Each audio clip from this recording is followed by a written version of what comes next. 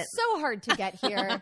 We haven't worked any harder than normal, actually. No, we didn't. Actually, hard. we took more time off than normal because we had yeah. a wedding and holidays in between. But and you know birthdays. what? It's okay. I've had a couple people say to me that we need to like take breaks so people can catch up. Like, not everybody can listen to 3-hour episodes every single week. You know what? Thank you. That makes me feel so much better. Yeah, I've had several people say that. Like Marjorie's like, I can never get caught up, or sister.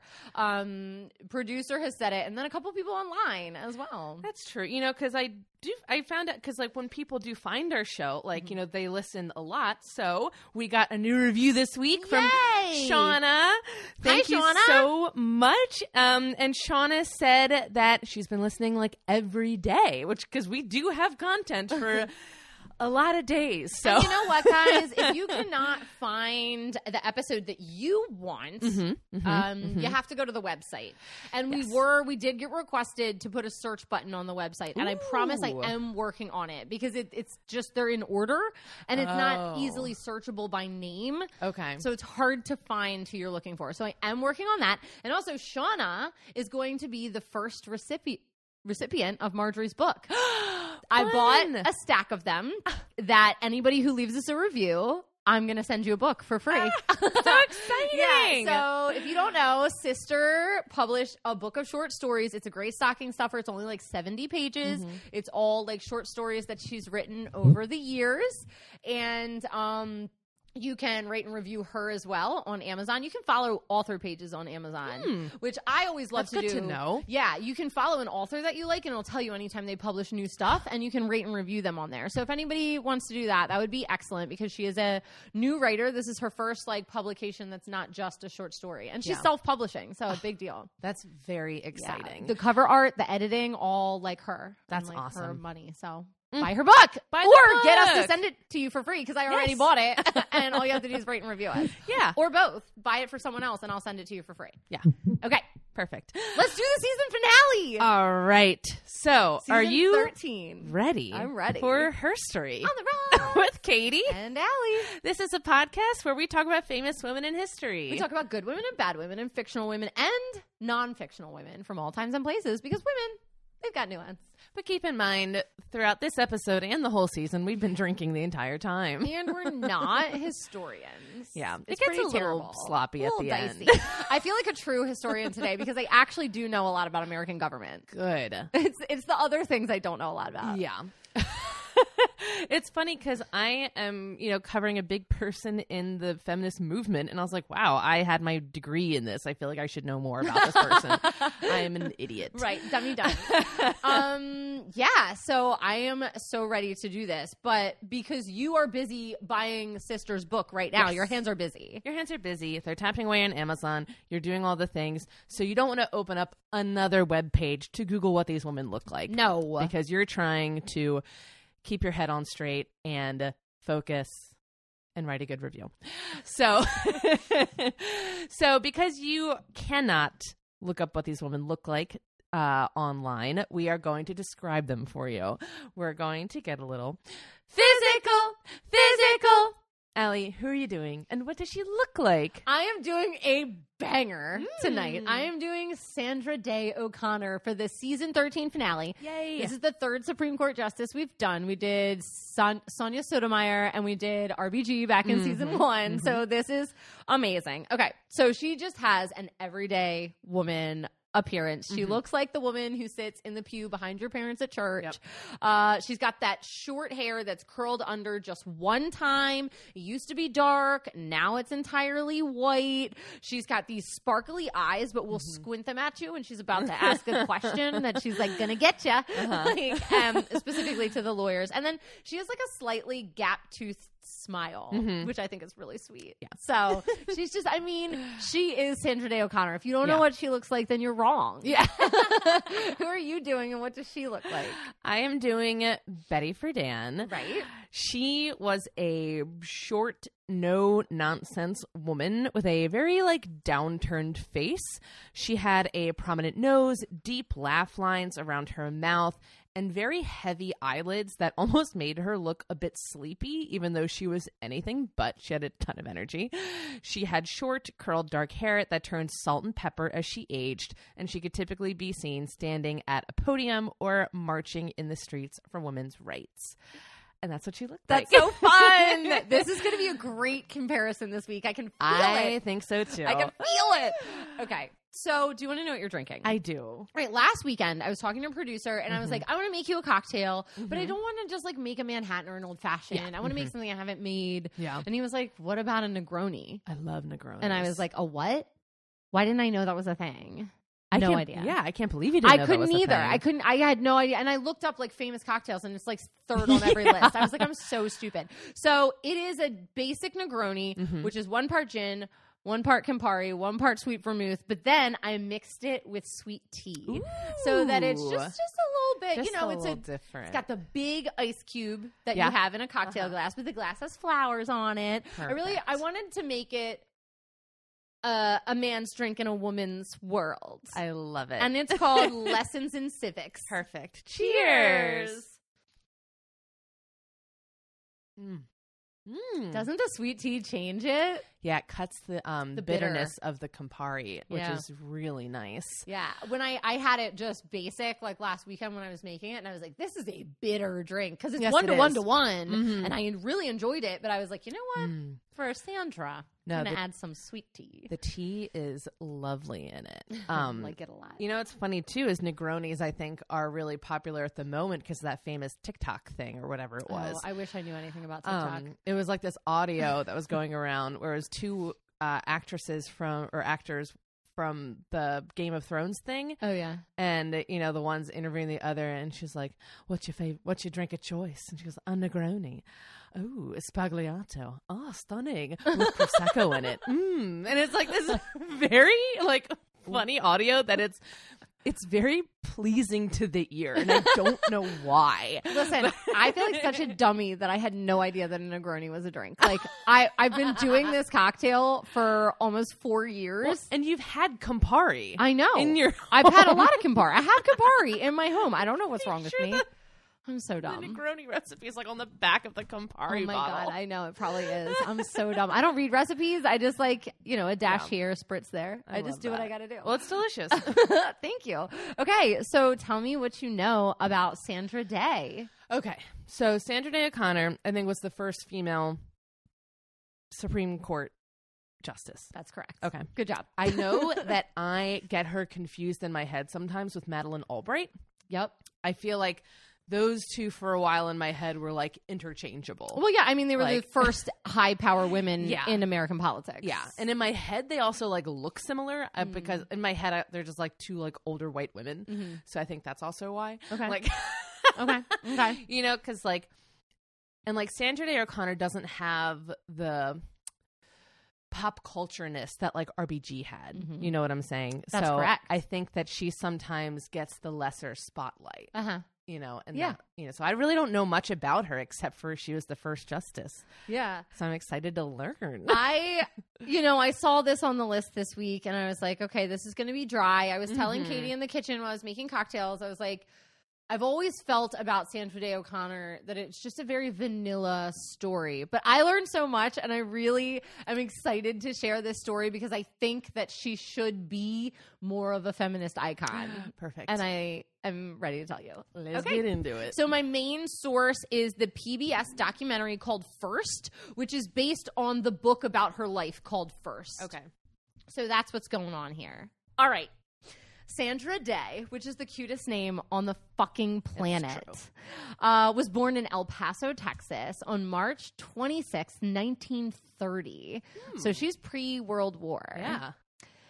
She grew up on a 200,000 acre ranch in Arizona. Damn.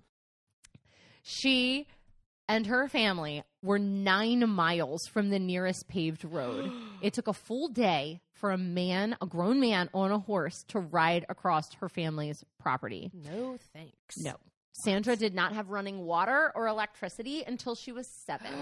Arizona is the frontier in the 1930s. As soon as she could hold a rifle, she could shoot one. She was shooting coyotes and jackrabbits all over her property.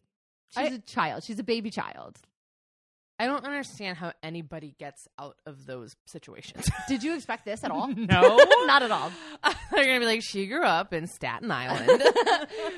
She was in Massachusetts. She was in Boston, Massachusetts, and she went to Yale.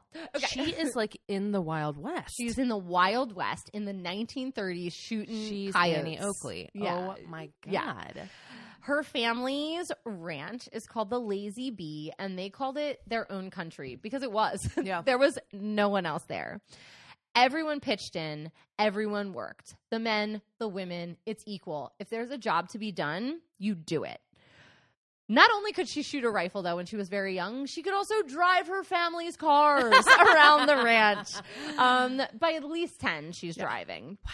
Now, when she's 14, by that point, it is her job to drive the car to bring all the farm hands food. Mm-hmm. So she's driving the pickup truck out to bring her dad and the food her and her mom made out to her dad and the other workers.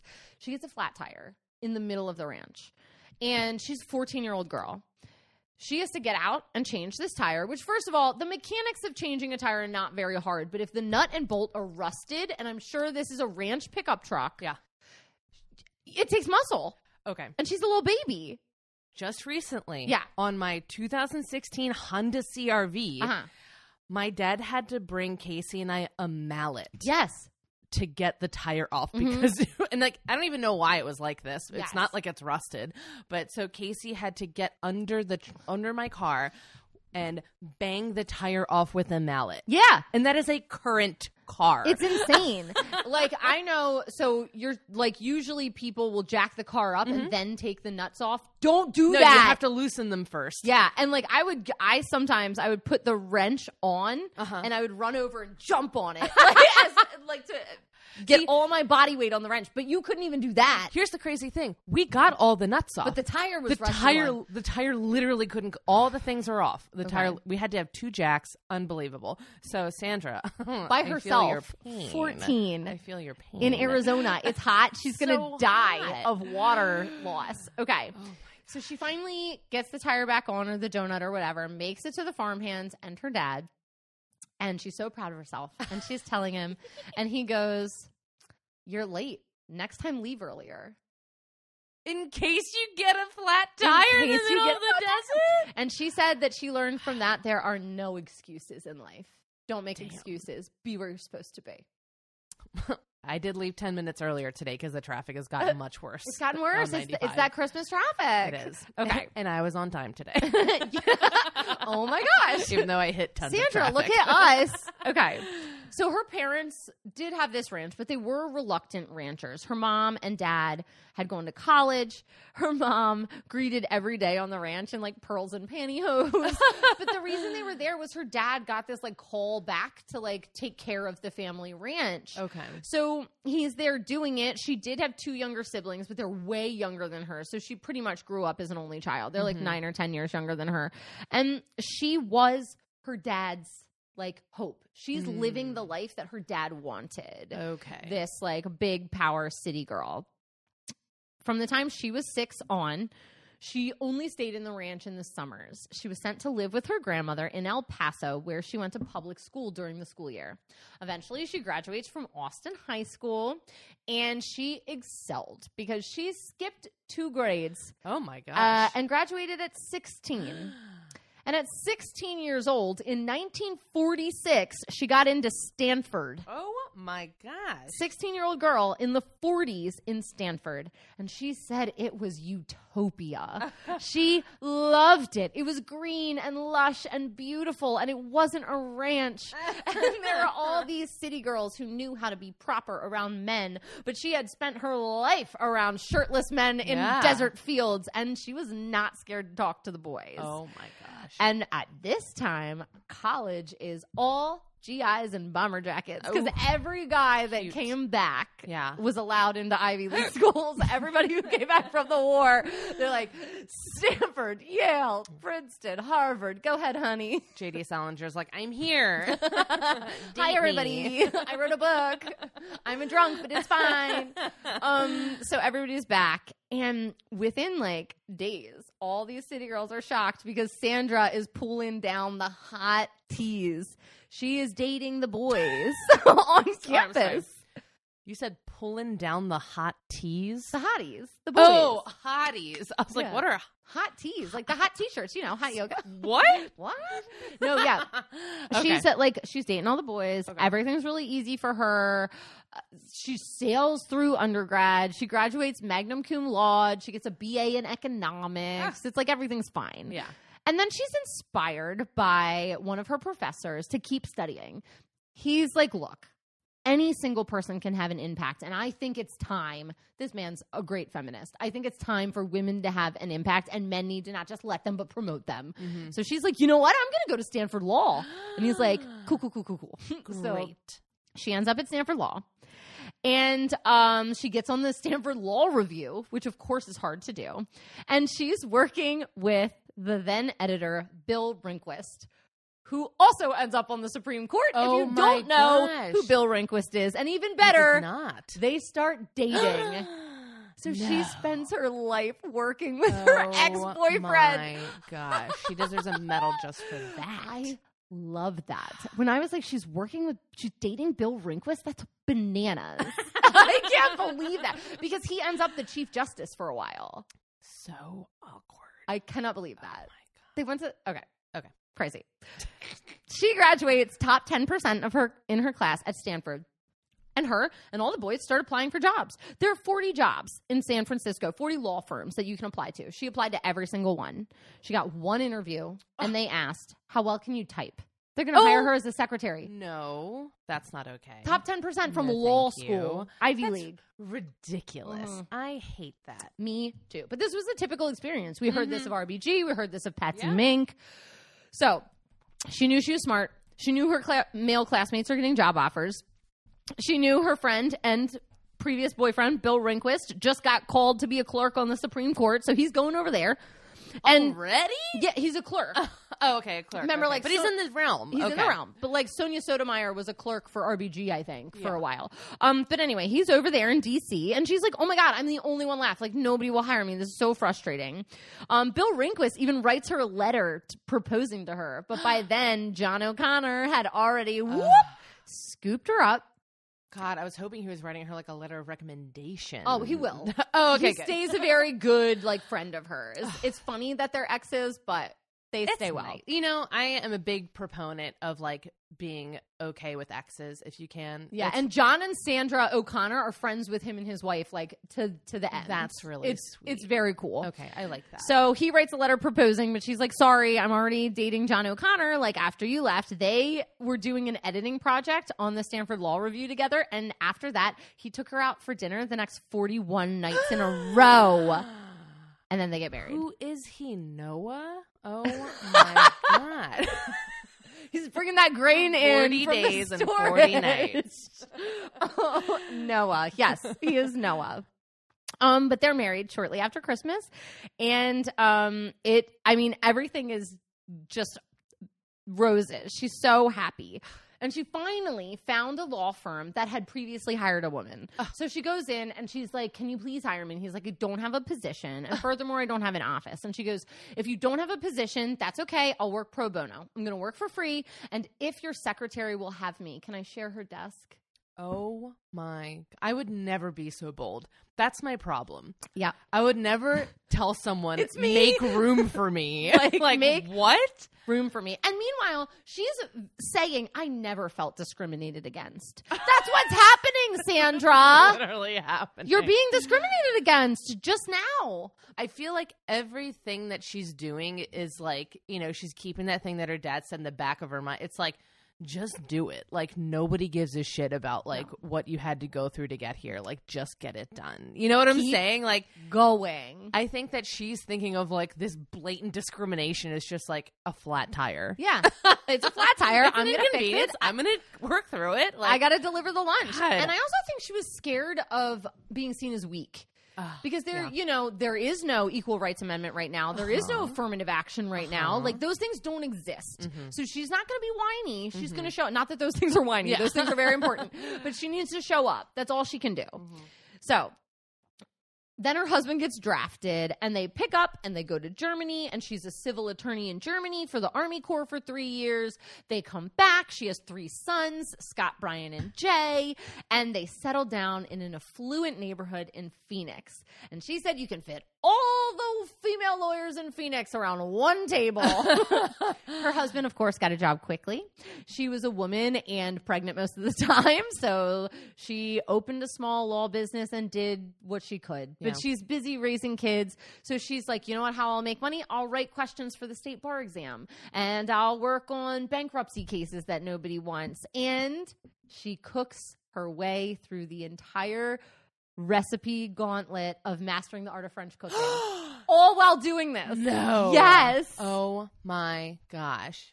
All that is this woman. Okay. John is making a name for himself as a litigator. He's on hospital boards, and he took his wife to everything, introduced her to everyone. It was his love in life to have people meet his smart, amazing wife, and she would charm them with her grace and knowledge. So he starts to become active in the U.S. Republican Party in Arizona. So she's like, you know what? I'm going to stuff envelopes on the campaign trail. And their very affluent neighbor is running for a position in the Republican government, which is different. This is the pre-Reagan moral America Republicans. This is like renegades. This is pre-GOP being morally, ethically against everything that I love. So yeah, she is. It's like the small state governments. Let's keep the government close to the people. Yeah. Capitalism is important. Like We'll that's call them the fiscal conservatives. yes. So that's where she is, and those parties. Any parties, Democratic or Republican, are thriving on women right now because they are the lifebloods of these parties, stuffing envelopes for free, going door to door, blah, blah, blah. So she's doing that. But then, like, her kids are all in kindergarten, and she's ready to go back to work. So she goes to the Arizona State Senate, and she's like, I need a job. And they're like, okay, we'll make you, like, assistant to the attorney general, which is, like, a small, low-paying position in state government. But just a bit later, a Republican seat in the state Senate is vacated mid-term. And she appeals to them, and she's like, look, I'm perfect for this. And they go, okay. So she's elevated to a position on the Arizona State Senate. And, like, this is right when the women's movement is happening. So they are putting her in everything. You be in a committee. You do this. Let's show you off. You're a show pony. You're the woman in the Arizona State Senate. So she says, I do not identify as a feminist. And this is important, obviously, because the woman you're doing very strongly identified as a feminist. But we've talked about this before. There are feminist times in history where we definitely insulted women of color and black women. There are feminist times in history where we did not, like present day, accept women who were identified male at birth. But this time in history, women who were serving in traditional gender roles were really alienated by the feminist movement. And it's really sad because we lost a lot of good people that way. So she said, her big thing is, I'm not a feminist, but, I'm doing all the work. I'm like here, I'm just not protesting in the streets. So she said, I come to you with my bra and my wedding ring on. So it was very... I love that statement. I know. Oh, my God. Like, I am here. I am doing the work. But you don't have to, like... I think the thing back then was to be scared of feminists on the streets. And we needed that. We needed those women. But we also needed women that were approachable. And she was one. Which is nice. Okay. So she's like, I'm going to get in the door and get the job done. She reads all the legislation that nobody else will read. She's working across the aisle like none of the boys will. She's good at compromising, and everybody loves it. Now, they did call her a know-it-all because she would amend an entire bill to remove a comma. Okay, but she's a Hermione Granger, Yeah, and can we fault her for that? It's fine. We No. cannot. That's a perfect thing to be. But they respected her because she could get the work done without making you feel stupid. She could, like, play you without you know you were being played, which is really nice. And that's kind of, unfortunately, that's what men needed at that point. Yeah. It's like playing to the patriarchy, but they needed a soft entry to women, and she was it. So Her biggest antagonist at that point was Tom Goodwin. He was the kind of man that was a drunk, and he was like a drunk at 9 a.m. at work guy. He would go in his office, he would shut his door, and one day she called him out for it. And she was like, "You are drinking too much." And Tom Goodwin says, "If you were a man, I would punch you." And she goes, "If you were a man, you could."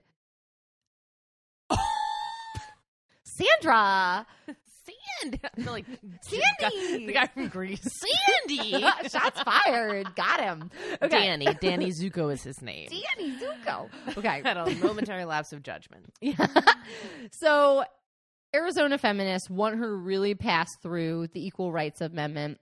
Her and the Republican Party up to this point had been campaigning for the Equal Rights Amendment. This was a big deal. But then we get the big civil war that starts to break the Republican Party. And in Arizona, this was a woman named Phyllis. And Phyllis is saying the ERA is a fraud. It will take away our rights as women to be protected by men financially. She's saying it's an elite conspiracy to deprive women of traditional gender arrangements, and that it's anti-family and anti-God to be in with the ERA. And this is what Sandra has to go up against. Shapley? Yeah.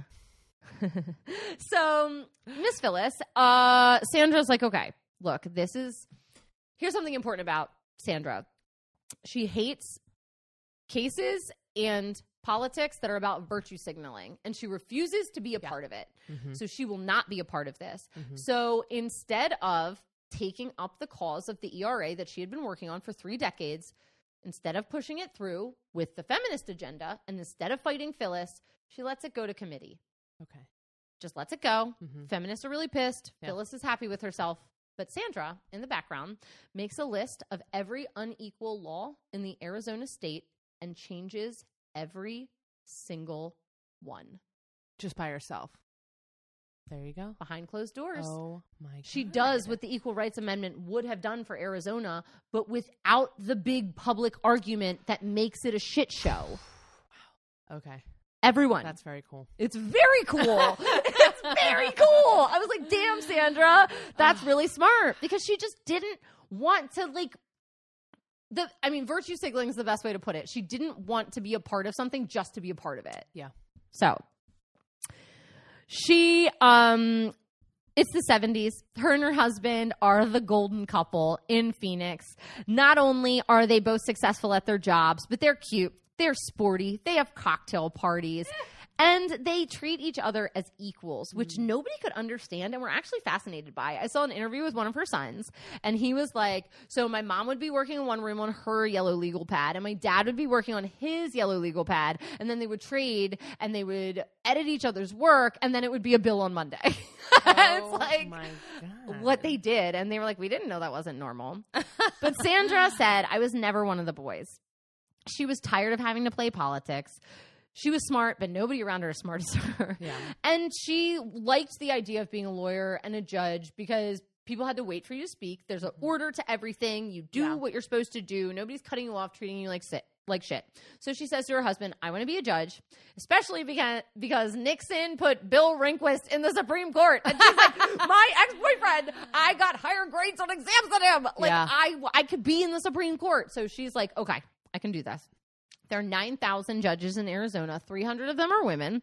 So she spends her and her husband's money, like $1,300 or whatever, to send mail outs to all the Republicans so that she can get votes to be a state judge. Mm-hmm. She wins with 70% of the votes over her male opponent. Amazing. She's 5 years on the bench with burglary, divorce, sitting all day, soap opera-esque type judging. And then she gets promoted to the Arizona Court of Appeals. 1 year later, Reagan comes out as against the ERA. He's against the Equal Rights Amendment. And he's doing it as a really smart political move. But this is what eventually marries religion and the conservative party. Yeah.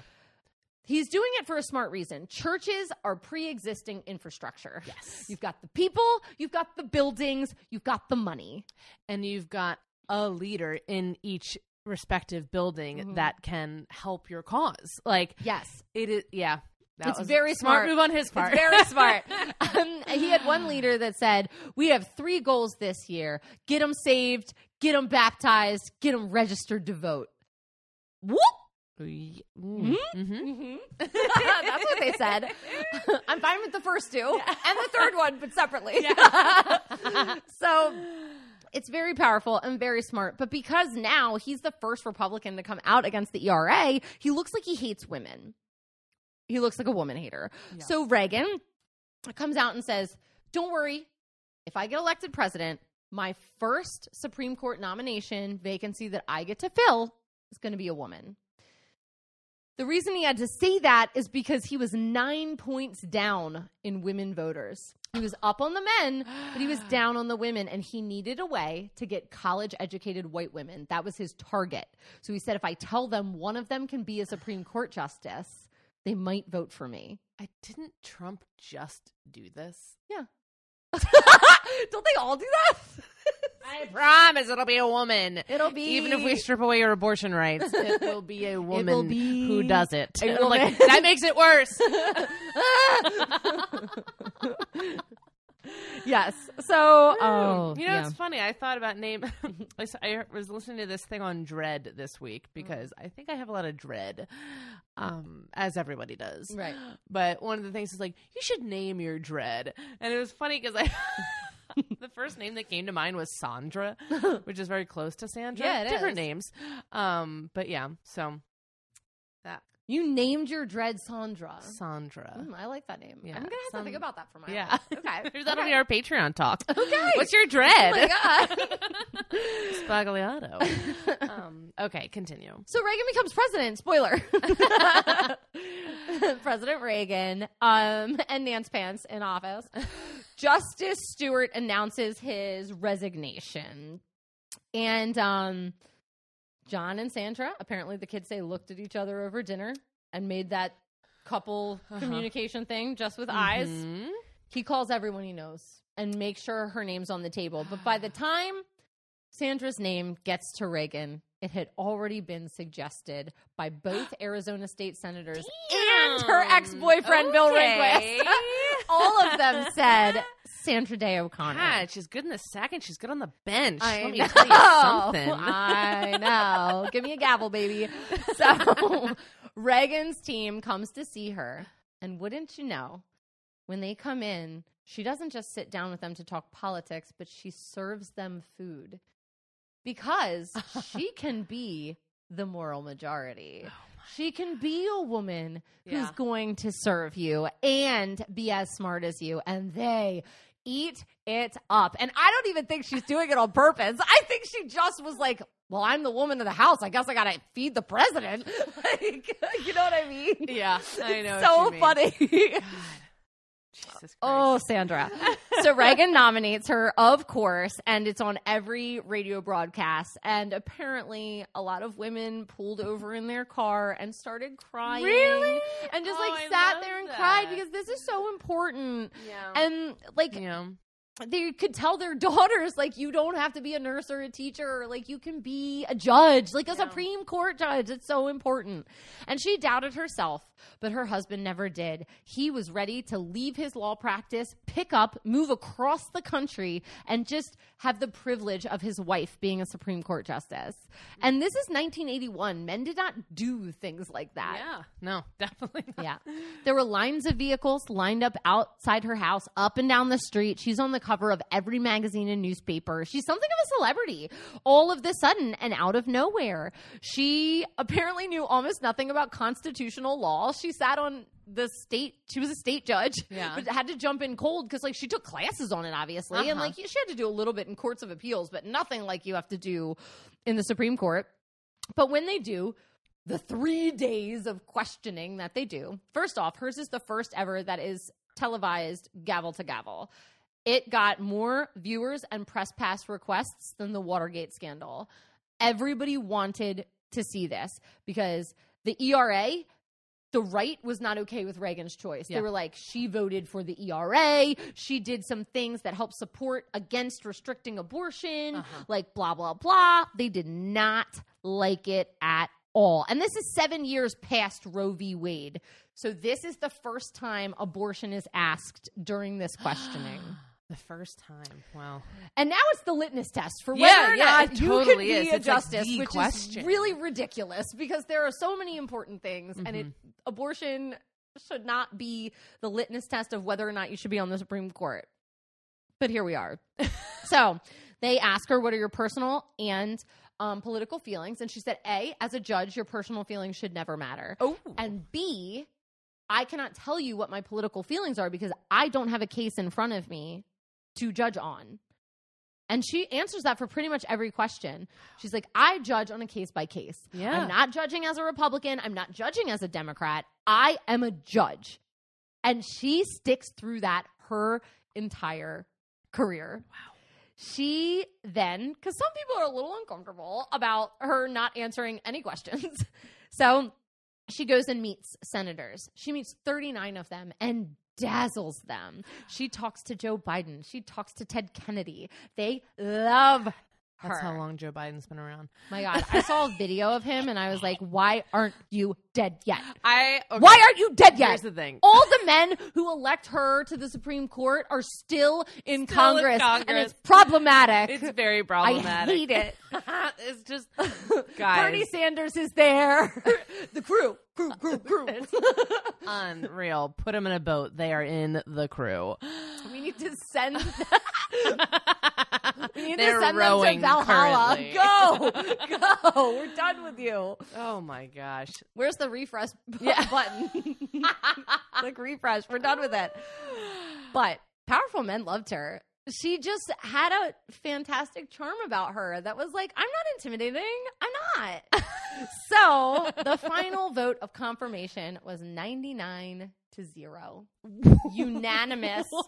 Unanimous. Has that ever I don't know. I didn't even look it up. I was so like, I wanted to be the give only me the time. stats. So- Who's good at statistics in our listenership? Okay.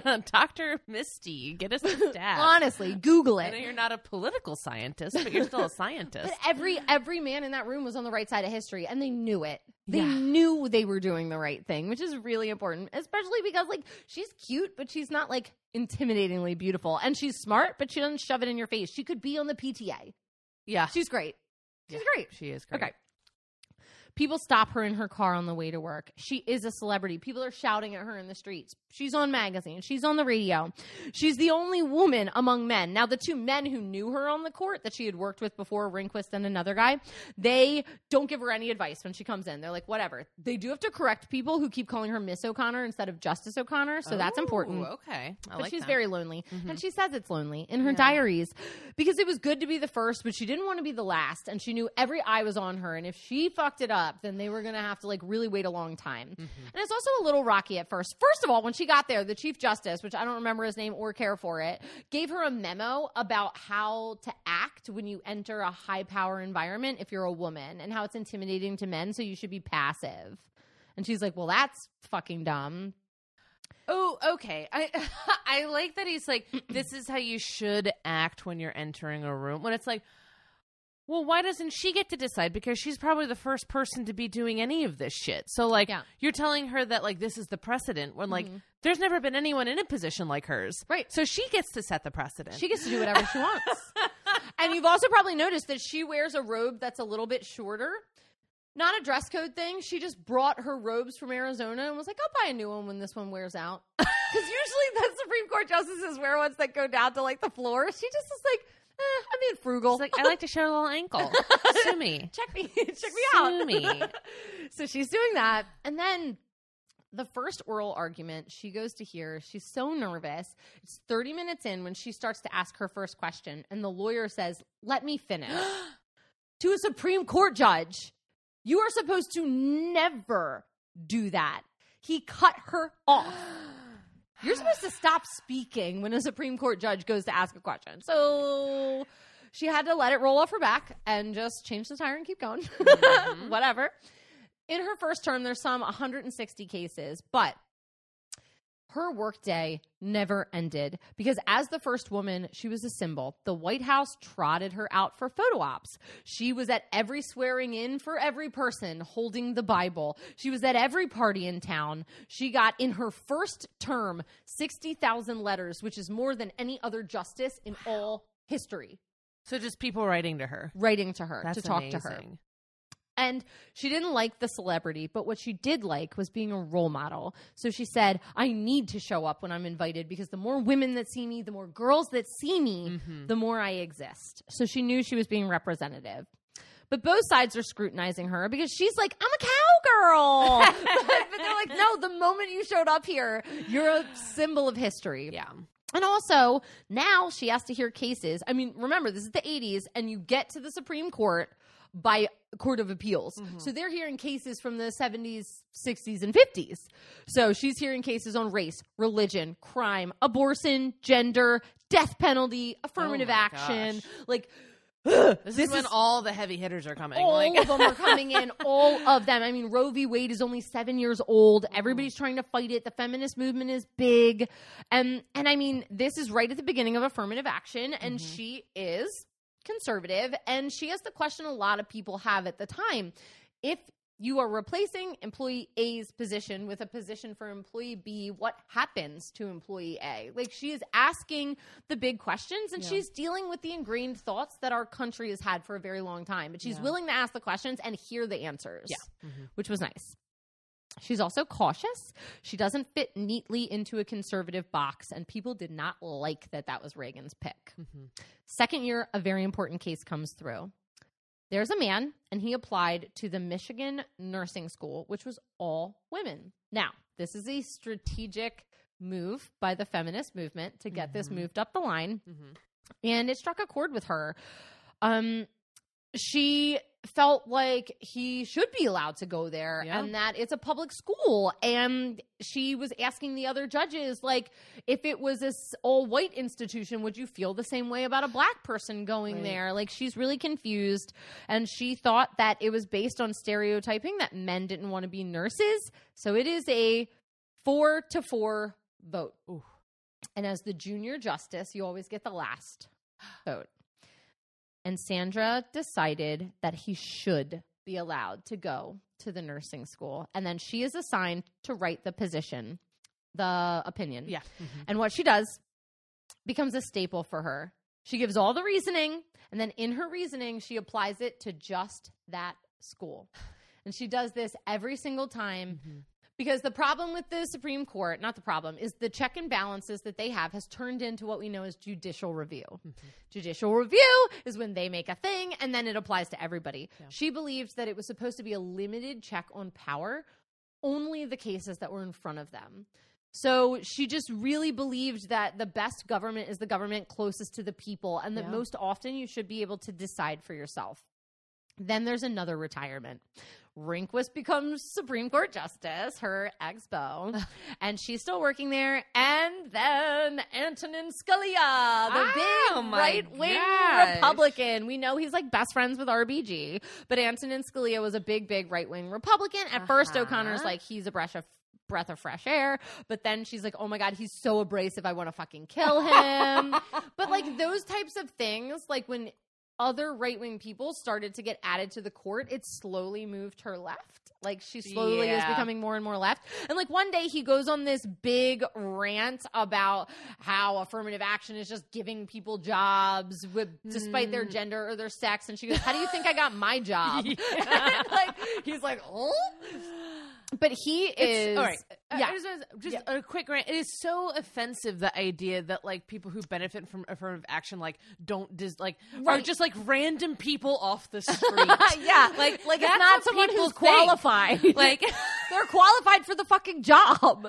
I had a man yell at me one time because he's like, I didn't get into the doctoral or whatever it was, like the doctor medical program that he wanted to, because he goes, they had to let in a woman for my place. I'm like, well, maybe you should have been better than the last man then. Like, I'm sorry that like we're running different races, like, buddy. It's not like the woman who got in also didn't deserve to be there. It's not like they were like, I fucking working at the gas station and they're like, hey, we need some women in this medical program. Like, do you want to be in here? Like, you up? I You up for the job? hate the idea that like they don't deserve to be there. It's absurd. It's really absurd. Oh my God. Yeah, Okay. people who get angry about affirmative Just, action, I want to quick. kick them in the teeth. Can't.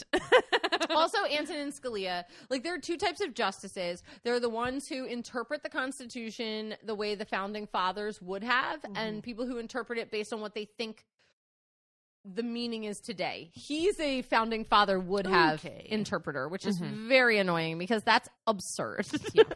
So he sees Musket balls for everybody. yeah, for all around. That Third Amendment where no army can come stay in my house. Love it. It's a good one. It's, you know what? I think it's the most important amendment, actually. Amendment number 3. So he sees the law in black and white. She sees it in gray. And she is never going to say, I'm a liberal, so I think X. I'm a conservative, so I think Y. But then she's in the peak of her career, and she gets a call from her doctor. They say, that biopsy we took last week? It's breast cancer. No. And she goes, fuck. Verbatim. Fuck. And this, at first, is supposed to be an annoyance. She goes back to the doctor. She's 58 years old, and it is more than an annoyance. Her cancer has spread. What? She felt weak. She felt emotional. She is trying to hear things on the court. She's the prime of her career. And John wrote in his diary, I was stunned. It's the first time I've seen her lose it emotionally. This is the first thing she can't control in her entire life. Right. This is, oh my God, this isn't the car breaking down. This is the car getting sucked up into a tornado. Yeah. She It's can't like, control anything. I'm here. Yeah. What do I do? So she goes and radically at the time gets a mastectomy. Returns to the bench, schedules all her chemos for Friday, so she's only nauseous on Saturday, powers through dinners, powers through everything she can, knows that people are watching her going, how pale is she? When can Reagan pick somebody new? When is she going to resign? Blah, blah, blah. It sucks when your health becomes politicized as So like, politicized. well, we could get another justice that aligns with our beliefs if that one just croaks. Like, what the fuck? Yeah. And George H.W. Bush is then being elected. He obviously is also pro-life. Sandra's still sticking with the Republican Party. In fact, she's really close friends with Barbara Bush. They play tennis together. It's a pretty good situation. But she's famously quiet about abortion. There's now, though, bombings in abortion clinics. Public funds are going sucked away from abortions. And she's not going to be able to stay quiet for that much longer. So she starts looking around, doing her research, looking at other cases. And she finds the phrase and adopts it if it's undue burden on the woman. So there can't be undue burden. People in the right are cheering for her because a new case is coming across the desk to try to push abortion through. Just the same way that they were trying to, the left wing was trying to push through the equal rights with the nursing school. They're doing a similar thing. They think O'Connor is enough in the middle that she is going to vote on their side. So what happens is they're putting a list of things out there that the woman needs to do. And they're if we can get enough restrictions on Roe v. Wade, it'll be fine. So they're okay. So when women come, they need to wait 24 hours before the abortion. They need to get counseling. If they're underage, they need to notify their parents. And if they're married, they need to notify their husband. So she's all right, that's some hurdles, but she's got this undue burden in her head. And she asks, okay, but what about women who aren't married? Do they have to notify their dad? The dad, the partner? And they're nope, this only applies to married women. And she says, well, what's the purpose for that? And they said, well, the number one purpose is to protect the unborn child. And she said, then you should notify every father, not just husbands. What you're doing is putting a cage around women who are married. Yeah. And it's 4-4, and she votes on the other side. Good. Against these restrictions. Because the restrictions are bullshit. It's anything, any kind, it's, because I worked in this field. It's any little tiny, even they were many states require you to get require women to get, or anyone who's pregnant to get an ultrasound before they do it. And and it's like, then you're seeing the fetus and you're hearing the heartbeat. Yeah. And it's like this whole thing. It's anything to put you and the thing that you want to do. There's barriers in between it. What happens too is you have to schedule an appointment, and it takes 4 weeks, Yep. and then it takes you out of the time realm when you're Yep. allowed to get an abortion. So it's purposely preventing you. And it's it's also not just her. There were other conservative justices who were against this, and these two other men sat down and talked with Sandra about what they do to deal with this. How do we go against the right? And the news came out and said 2 Reagan and 1 Bush appointees stabbed pro-life in the back. Okay. Love it. Okay. Caesar. But this, it's really important because since this ruling, women have had some remote rights to abortion because of the undue pressure. They can't have that. Mm-hmm. So Bush loses the presidency. Sad, sad, sad. She loves Barbara. Sad to see you go. Clinton comes in. But with Clinton comes Ruth. Yay! Ruth's here. And Sandra is delighted. Mm-hmm. She's so happy to have her. She felt so alone for so long. And they... Ruth says, she came in, she told her what she needed to know, she gave her the ropes. They finally got a bathroom in the female robing room.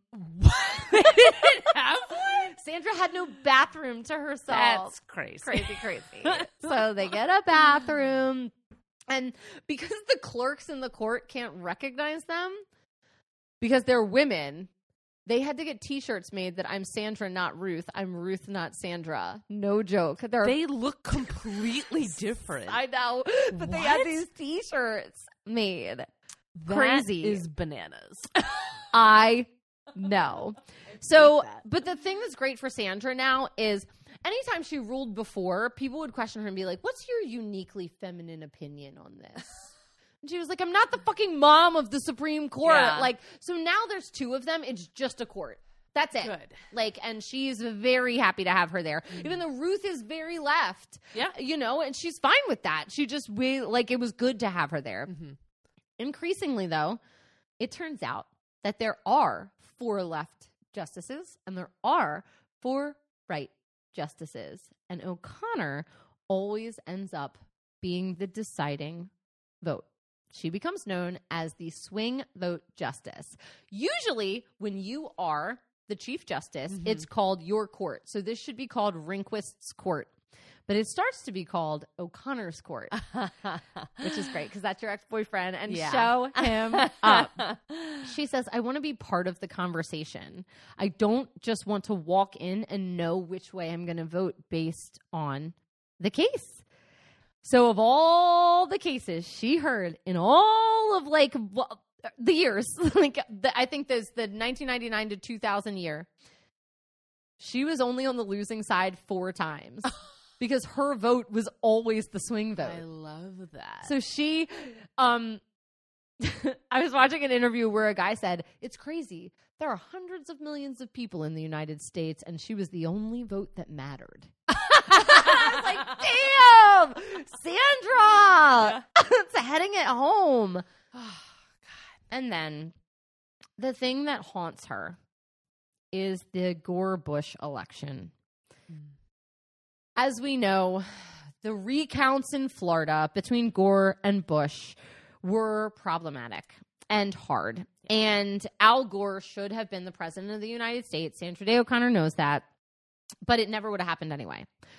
So here's what happened. I learned a lot about this. Obviously, I was alive when it was happening. There's the hanging Chad. There's the swing votes, the recount and recounting. Al Gore wins the popular vote. But neither of them had enough electoral votes. Yeah. One of my professors in college described, because, she's a gender studies professor. She was like, we're all at this party and we're like all these queer people who are Democrats and liberals who are all just ecstatic. We're like, Gore won! And then she was like, when they announced that he didn't, it was a Macy's Day Thanksgiving parade balloon deflating. Pops. Like, they were like, it was the worst. It's crazy. Because like, someone said hanging Chad to me a couple years. I was like, I don't know what the fuck that It was me. means. We recorded it. I have it recorded. But so they're recounting because the votes between Al Gore and Bush in Florida were only maybe 600 people. So it was so close. So they're recounting, they're doing it over and over. They're deciding what counts as a vote versus what doesn't count as a vote. And the Supreme Court decides to take on this case. Florida. I know. Just cut it off. And Sandra's like, okay. We need a vasectomy. Yeah, we do. Cut Florida off of this country. Not that vasectomies cut the penis off, but you know what I mean. Close enough. Castration here only.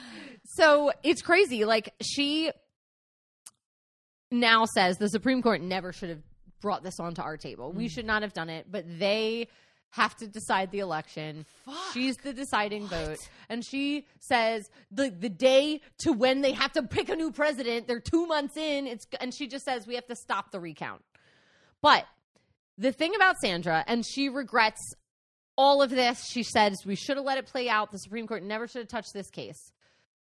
She said, what you don't understand is I was looking ahead. And here's what I was looking at. When you have a split decision, the House of Representatives gets the first vote. They were Republican majority, so they would have voted Bush. Mm-hmm. The Senate gets the second vote. They're Democratic majority. They would have voted Gore. And then the third vote goes to the governor of the state where the hang was, which is Jeb Bush. Fuck. She said, I can't let this country think that a monarchy is taking over. Yeah. We need to decide. We can't have Jeb Bush decide his brother's president. Yeah. That's crazy. Yeah. That's crazy. So, like, she regrets that they even took the case on, but she was looking months in advance and saying, this is going to be a fucking disaster if I don't do something. I can't believe that everything was that close. That close. 600 votes. Yeah. Unreal. Yes. So her Christmas card that year said, may your new year be free of hanging chads. She hated it. But then her partner, John, started to forget things. And he gets diagnosed with Alzheimer's. But she's also feeling really guilty about this presidential election, so she doesn't want to step down while Bush is president, because now she's feeling like Al Gore should have gotten to fill my spot, and now he can't. Oh, my God. So I'm really upset about that, because I kind of threw everything, and then this magazine article comes out that's really unflattering about how she is too in the middle, and the cover of the magazine makes her look like George Washington, and it's really gross. And anyway, like, the thing that we've all seen as a virtue, they're saying she's too in the middle. Too much. We don't want it. Which is what we need. That's what we need. We need every judge. Like, why can't every Supreme Court justice be in the middle? Oh, my God. I hate that we can predict what the Supreme Court is going. I hate Me that we too. can do that. I think that's terrible. I think it defeats the purpose of the Supreme It Court. does. It's so that dumb. we can just predict what they're going to do based on who elected. Like, that's such bullshit. We need to pick them in childhood and raise them on an island. An island alone. Treat them like Olympic judges. Olympic figure skating judges. Yes. Away. Get away. Okay. So then, obviously, Bush is in office, and she's not really supporting what he's doing with terrorists and, like, POW camps, and she's, like, really upset about it. But she is still voting her way. She gets rid of laws against sodomy. Gets rid of them. Done. Good. About time. My God. Thank you. Didn't Good realize. job. Good job. That's Learning still a lot thing. today. She saves affirmative action in higher education. Says, we're not ready yet. Yeah. We're not ready. And she puts, in her opinion, 25 years. Completely arbitrary. Okay. Completely arbitrary. But says, I know our country's not there yet, but I don't think this is forever. Yeah. And she did that with all her opinions. She was very specific. Like, this is when it ends. And then she's like, you know what? I think I'm going to retire. Like, my husband's not doing good. Like, I think I should go. And they're like, okay, because this is Bush's second term. She's like, okay, maybe if a Democrat wins, then I'll go. But it's his second term. Her husband's going downhill. She says she's going to retire. And then her boyfriend dies, ex-boyfriend. Bill Rehnquist dies. Oh, my And she's like, well, shit, now Bill Rehnquist is gone. And so now he would get to pick 2. Now which we don't want. And he does. Okay. Now George Bush is picking 2 Supreme Court judges. And like with Rehnquist, it's whatever. You can't get right of Rehnquist. He was so right. Yeah. But O'Connor, it's easy to get right of O'Connor, which is what ends up happening. Oh my. So, and it's really sad. And unfortunately, like, all these little things are happening, and she's the most moderate justice of all time, and people are really sad to see her go. And she even, because only a few years after she leaves, her husband can't even recognize her anymore. She's still alive, and she's like, I should have just stayed. Should have stuck it out, at least until Obama. But she just, like, it's really upsetting. But the reason she left is that she thought the arc of history was bending towards justice. Imagine being a farm girl, getting into Stanford, not being able to get a job, and then ending up the Supreme Court justice. Yeah. And unfortunately, the arc of history has not bent the way that Sandra Day O'Connor thought it would.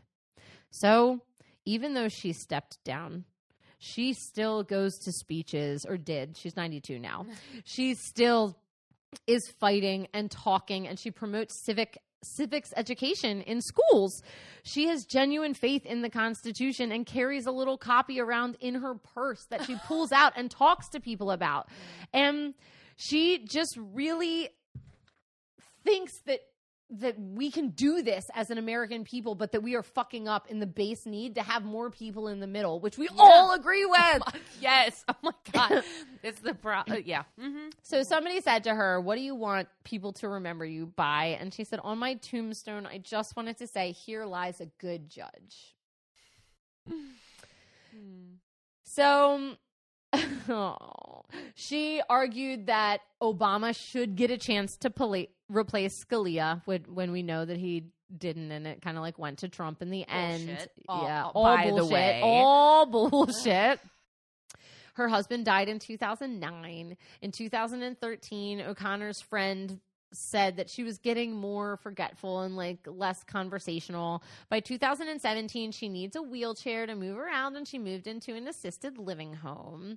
In 2019, John Paul Stevens died, who he was the chief. He was the last judge that was on the bench while she was on, like the original bench that she was on. She's currently 92 years old, but when she was put on the Supreme Court, she was the first woman after 191 years of this country having only male Supreme Court justices. And she was perhaps the first and last truly unbiased justice, and the type of person that politics needs. God.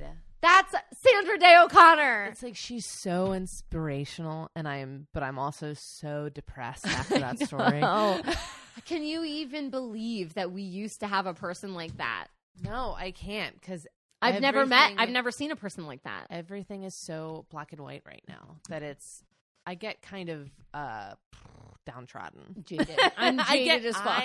That's the perfect term for it, actually, is jaded. And yeah, and it sucks because then I just choose to like wash my hands of a lot of things. That's not what I should be doing. Yeah. But like I just don't even want to get involved because like it's so frustrating. Yeah. You know? She is absolutely what we needed at the time, but also what we need now. So come back.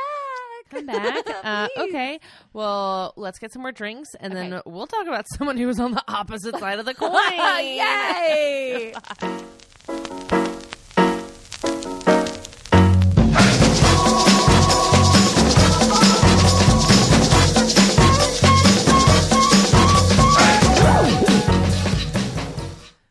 We're back with a new fancy drink. It looks so fancy.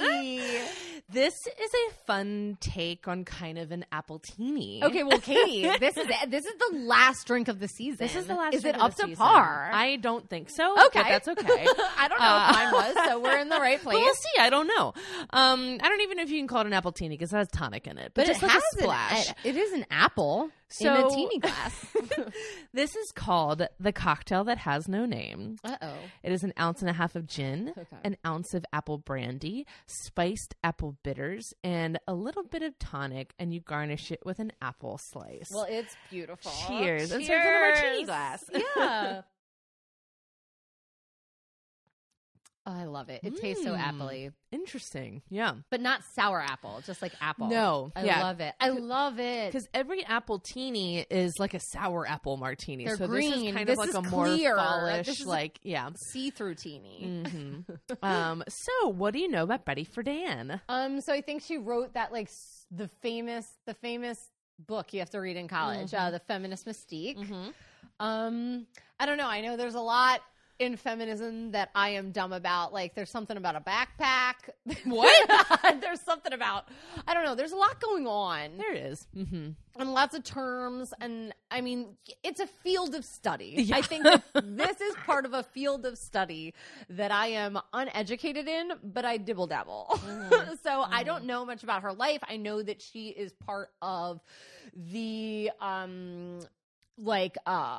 bra burning feminist era. So she's this same era as Sandra Yes. Day O'Connor. So, I mean, that's all I know. I don't know a lot about her life. I feel like in my head, she looks a little Jewish. Does she have She is Jewish Jewish. ancestry? Okay. So then other than that, that's all I know Yep. about her. All right. So I am going to preface this with I was shocked that there wasn't more about her personal life. I know she wrote a memoir. There were books written about her, but none of that has translated to easily accessible Wikipedia articles online. Not worth it then. So, and again, we do this all in a week. So like, I really did not have time to hunt down these biographies and autobiographies and whatnot. So her personal life is a little lacking in this. But we are going to hit some big things. I got most of this from a YouTube video by Erin McKenna. Erin, hi. A Wikipedia page, and another YouTube video by A Push that really broke down the book The Feminine Mystique for me, because I've never actually read it, which is shocking to me because I was a gender studies I was about major. to say, isn't that like your first day of school? 101, read The Feminine Mystique. No, I never read it. So now this is Jane Eyre all over again. Like, I'm an idiot. Okay. Welcome to our show. Yes. All right, let's get into it. Betty Naomi Goldstein was born on February 4th, 1921 in Peoria, Illinois. Her parents, Harry and Miriam, were from Jewish families with origins in Hungary and Russia. Her father owned a jewelry store, and her mother wrote for the society page of a newspaper. That is until she started having children. Ugh. Once Miriam was pregnant for the first time, her husband insisted that she leave her job to take care of the household. She agreed, but according to Betty, she always felt that her mother was bitter at the loss of her job and her sudden total economic dependency on her husband. This translated into her mother becoming a rather cold figure in her life while growing up. So Betty felt a little on the outs at home and also in school. Her position as an intelligent, outspoken Jewish girl made her a bit of a pariah. She was not allowed to enter any sororities or social groups, and she never got asked out on any dates. She was even turned down for the high school newspaper. So she had 6 friends that I guess were also kind of on the outskirts. They decided that they would start their own paper called Tide, in which they discussed their home life rather than what was going on at school. So I think these are all kids that felt like they were kind of on the outskirts and like they had stuff to say, and like they're like, our problems start at home. They're not even really about school. Listen, we're othered and it's daddy issues. Exclusively daddy issues. So in 1938, Betty attended the historical women's college, Smith College in Northampton. Don't you ever wish you could do life over? Yes, I went there once. Maura took me. We went to the greenhouse. Of course. It was spectacular. I would have been such a good feminist if I started younger. I know. Right? Like, I was behind. Oh I was my behind the God. curve. Nobody told me this was an option to just Guys. be angry all the time. I wrote one of my first things I ever wrote for college was anti-feminist. I know. It's really upsetting. I got married at like 19. my Katie. I'm well aware. You were there. You were 7. I was there. You had braces and a cast. Let's be clear. Also, I'm still mad that whoever your person was gave me an updo. What a mistake. I know. Your hair is luscious. They said it was easier. My hair was 7 feet long and it's thick as hell. I'm sorry. And they only put it up with bobby pins. There is no way that an updo was, and everyone else in the bridal party had half up, half down, which is what I wanted. Why was I the only one? Zero idea. That made no sense. Did you see my hair?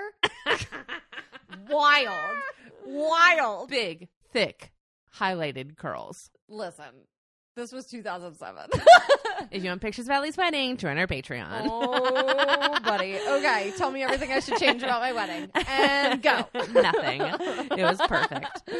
So, she is now at Smith College, where she absolutely thrived. She loved being in college. She won a scholarship in her first year for outstanding academic performance. In her second year, she became interested in poetry and had many poems published in campus publications. In 1941, she became editor-in-chief of SCAN, which is Smith College Associated News, and her the editorials under her control became more political, taking a strong anti-war stance and occasionally causing controversy. She was also famously becoming more and more involved with Marxist circles. Some of her friends, even at this time and when she eventually goes to California, were investigated by the FBI. Ooh, damn. She graduated summa cum laude and Phi Beta Kappa in 1942 with a major in psychology. In 1943, she spent a year at the University of California, Berkeley on a fellowship for graduate work in psychology with Erik Erikson. He is a famous psychologist who coined the term identity crisis. Mm-hmm. We know him. We love him. I guess. I don't know. I didn't research him at all. Yeah. I mean, I have one daily, so I don't know. I have plenty of identity crises, so yes. But before she could continue her studies, a boy came along and pressured Betty into turning down a PhD fellowship that she had been offered. Why? Why did he do that? I don't even know, because she doesn't even be with him for very long. But after she left school, she became a journalist for leftist and labor union publications. Between 1943 and 46, she wrote for Federated Press, and between 46 and 52, she worked for the United Electrical Workers News. So she is a journalist. Yes. At heart. Yes. Okay. Absolutely. So that's where she starts writing. Okay. Interesting. So she's writing in college and then she comes out and she's writing for little paper things about and around. Exactly. Got it. One of her assignments was to report on the House Un-American Activities Committee, which is interesting, especially given her Marxist connections. For sure. While she was working at this organization, she met a theater producer named Carl Friedan, and they married in 1947. Unlike her mother, she did not give up her job after getting married and having kids. She had her first son, Daniel, in 1948. But when she became pregnant with her second child in 1952, she decided to become a freelance journalist, and she wrote for well-known publications such as Cosmopolitan. Whoa! I know. Really? Yes. Oh my gosh.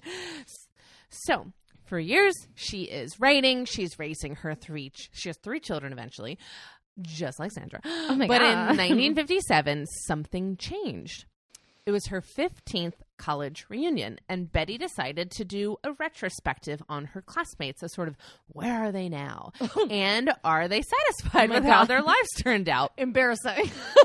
Turns out a lot of them weren't. Yeah. Many of these, graduates from Smith, highly educated women, had become housewives that only were working inside the home, which is, of course, not a universal bad thing. But the problem Betty saw with what she was finding is that many of these women had felt pressured to leave their jobs and stay at home. And they were unsatisfied with how their life was going. They were feeling depressed. They're feeling sad. They are feeling unfulfilled. But they hadn't quite made the connection because they're like, I don't know why I'm feeling this way because I have accomplished what I'm supposed to. They're like, I have the 2.5 kids, a husband to come home to, you know, a house to call my own, Fence or like and a dog. whatever, the everything. They're like, I'm Betty Draper, like, or Betty Draper existed, but they're like, I am living this dream. Like, why am I not happy? They don't have a podcast. Yeah, that's true. That's why. And so Betty started seeing this trend among her classmates. And she was like, okay, so they're at home. They're doing what they're supposed to be doing. They're not working and they're unhappy. This is what Betty would label the problem that has no name, which is why I named the cocktail after it. Of course it is. So she starts researching this and she starts publishing articles about this phenomenon, about women who are supposed to be 100% satisfied and they're not. And soon women are reading her articles and they're writing to her saying, oh my gosh, I'm so glad I'm not alone in being unhappy. And I don't think we realize how many women were feeling this way. Like, I found out just this year that my own grandmother was experiencing something like this. She was a young married woman with 2 kids living in a townhouse, and she was so unhappy that my mom told me about a time where they had to call the hospital and they took her away in an ambulance because she was like almost comatose. Like, she was so depressed. Bored. Yeah. And like, my grandmother is like, we always equate her to like Queen Elizabeth. I'm like, what are you talking about? Like, she is very homemaker-esque. Yes. She's exactly what you would think of, but she's also so witty and snarky that you could see this eating away at her day after day with nothing to fuel her intellect. And it's not like today, like if when I'm off in the summer, I can post pictures of what me and my kids are doing, and it's almost like a job. Mm-hmm. It's like, look at me showing you how good of a mom I am. Yeah. There isn't that then. You are just alone all day with children and no one to talk to except for your neighbors who also are terrible. Yeah. And like, my grandmother was a person who, like, you know, we had long conversations this year on Thanksgiving about how she like grew up on a farm and she's doing all this stuff. She's working with her hands, you know, and she's like has responsibilities. And then she is now in this cramped townhouse with 2 kids, and like her husband is away all the time because he is like doing police work or security work or whatever my grandmother is doing at any given time. Who knows? I should really figure that out. Yeah. But I mean, I will tell you that when the kids were young, I could never replicate the feeling in the pit of my stomach. Like, I couldn't make it through the day. Yeah. Like, it was like, I haven't felt it since. Yeah. Like, it's terrible when you're like alone with 2 children that depend on you for life and they can't speak to you like in a full sentence. It's crazy. I can't imagine. I'm deathly afraid of it. Some people fucking love it. Some people are like, Linda loves it. Linda's like, I love being a mom. This is great. I like them. The younger, the better. And I'm like, no. What? Yeah. I want them when they're like 21 and ready to go hang. Yeah. I like, my kids are ready to drink with me and they're like 12. It's great. Yeah. Honestly, they need some alcohol. I know. Let's pump it up. Let's calm them down. Like, Jesus Christ. Their angst is real and it's exactly mine. I love it. I love it. It's real teenage power. I feel so bad because Caroline is me and I hated myself when I was her age. Yeah. So I'm like, she's so much. She's so much and I was so much. And I know it. And it's so hard because I want to shake her and be like, stop it! I know Marjorie goes, a sister goes, I feel so bad for Caroline sometimes. Because everybody's just so mad. We're all so mad at her. We're all so mad at her. It's not her fault. And I was the same. And I think that's why, like, I have such, it's like, you can do better. And it's also the impatience of like, you will, and she will be better. Yeah. And that's like the hard thing too, is like my life got so good after I went through all that bullshit. So I also like don't want her to skip it. Yeah. Middle school sucks. I don't want her to skip it, but I also need her to skip it. It's like, I don't want to deal with this. Thanks. So anyways, wow, that took a turn. Personal corner. My grandma was not okay when surprise. My grandma was not okay, and my niece is not okay. No No one is okay in this fucking family. I'm Just fine. kidding. We're great. We become great. This is the thing. Our family, the Dinkelmans, the Baines, the Greenwoods, this whole intertwined phenomena. What are we even? We age like fine wine. Oh, we do. You know, we're absolutely awful. We're grapes in the beginning. Give us some A tannins. terrible, wonderful, awful idea. That was so Grinch of you. God, Seuss is here. Woo! Okay. Okay. Here we are. So Betty is finding out that a lot of women feel this way. So she takes her research and her findings and like these little articles that she's kind of writing about it, and she puts it all together in 1963 in her most famous work, The Feminine Mystique. And this was about this very problem and the plight of women in society. So the phrase, the feminine mystique, was coined by Betty to describe the assumptions that women would be fulfilled from their housework, marriage, sexual lives, and children. Like, she's like, that is an assumption we are making in society. Like, the prevailing belief at this time was that women who were truly feminine shouldn't want to work or get an education or have political opinions. Like, it's a very Gaston type of thinking. And Betty wanted to prove that women were unsatisfied and that they didn't feel comfortable voicing their opinions and their feelings. Not every woman felt like June Cleaver, and now with Betty Friedan telling them that they weren't alone, the cult of domesticity started to crumble and the second wave of feminism began. So that is something she was really credited with, the start of the second wave feminism with this book. Like, I can't overestimate how important this book was and how groundbreaking it was. So it's like that conference in New York, and now this book. And now this. Now, she wasn't the only person to talk about this, though. To be clear, Edith Stern was writing about women being household slaves in 1949. But the feminine mystique was different because women all across America were reading this book and connecting with it and becoming inspired and feeling less alone, which I think is very important. Of course. So the key points from this book, if you haven't read it, because I haven't either, are, of course, The Problem That Has No Name, which is the widespread unhappiness of American housewives. She also talks about how many women find this feeling to be very isolating. A lot of these women were like, no, but I'm the problem. Like, it's not like, it's just that I'm wired differently. And so a lot of women were putting this undue burden on themselves of like, well, no, I'm just messed up.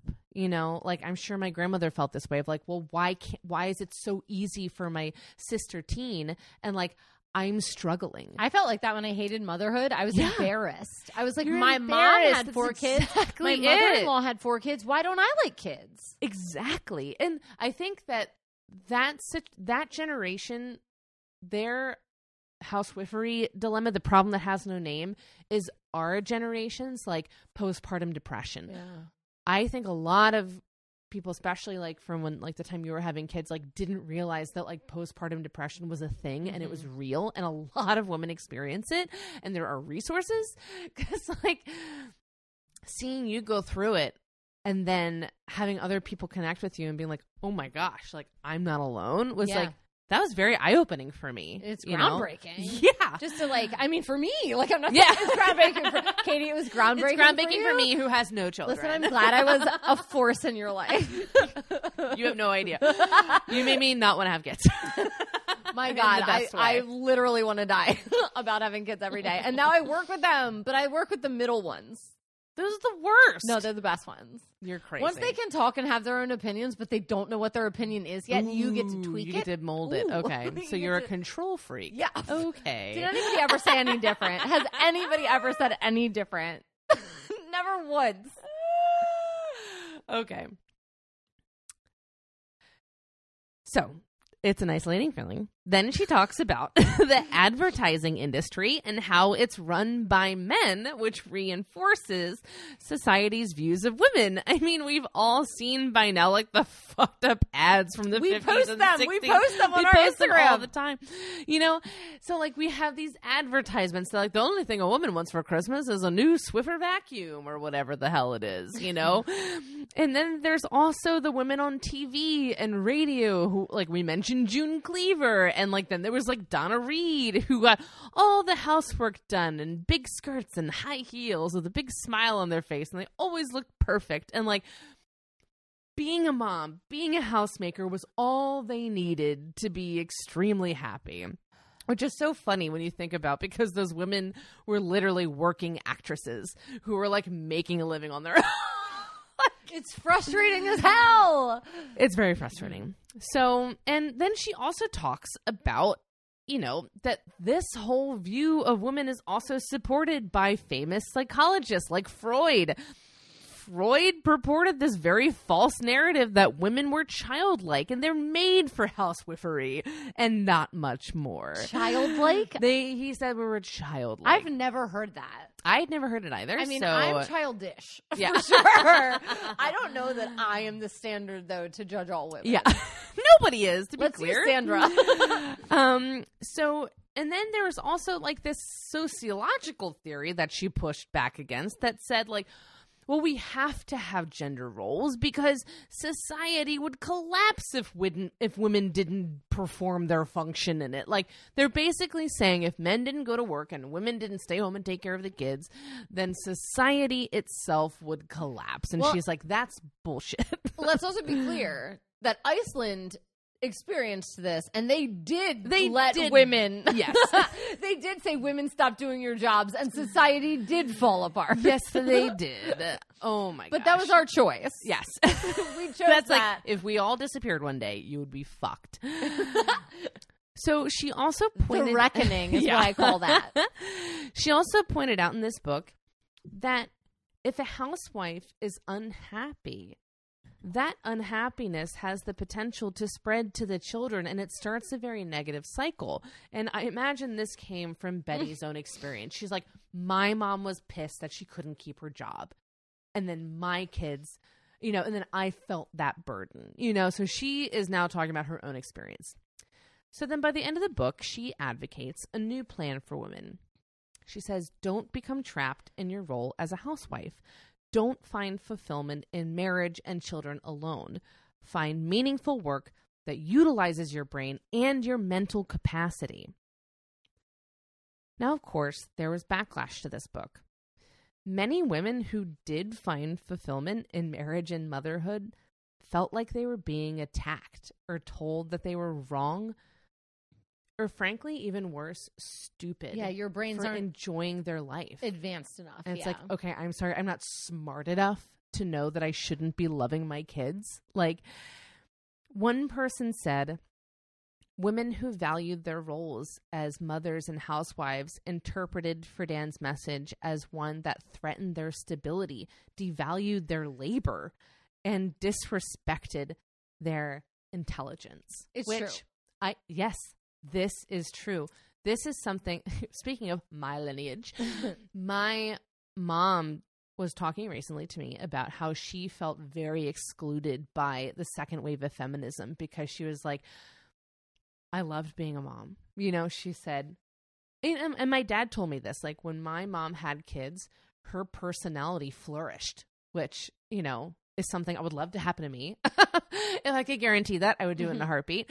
But I don't know if that would happen to me, you know. But he is like, when she had kids, like my mom, I can't even imagine. My mom used to be a shy person. I will say though, crazy. I think your mom is an amazing mom. But I do know that she did tell me one time that she loved watching soap operas during the day. Oh, yeah. Well, your dad was at work and he did not like that she was watching soap operas. So like she would turn off the TV so that it wasn't hot, like when he came home, so he wouldn't know that she was watching soap operas. So it's like she loved being a mom, but she had her thing. She did have her and thing. I think you're that allowed, she was breaking. You're allowed to have on. your things, and I think that's what's so.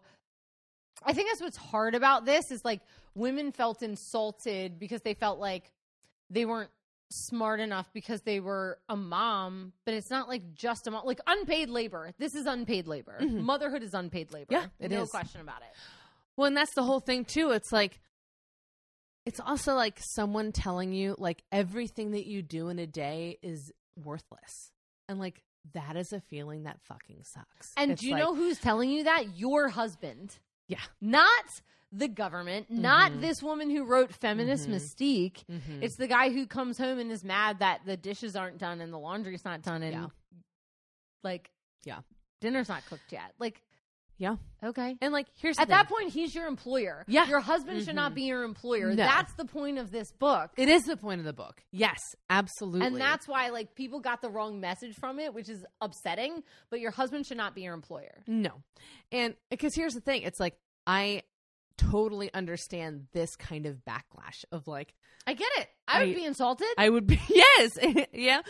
And, you know, but I also think that some of the reactions were very extreme on this side, you know, like Phyllis? like Phyllis, you know, like some people accused her of trying to destroy the American family, which I think is a little intense, you know, like, you know, so there was a point where it's like, well, no, we love being like, you know, house was like, you're both trying to speak for all women, and I need you to both stop. Everybody should stop. She's not Everybody a vibrator. needs She's to not actually destroying stop. the American family. Exactly. Give her some batteries. She'll be fine. Jesus.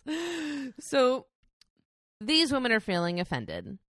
But then there's also this other host of women who are feeling excluded and ignored, which we really need to talk about.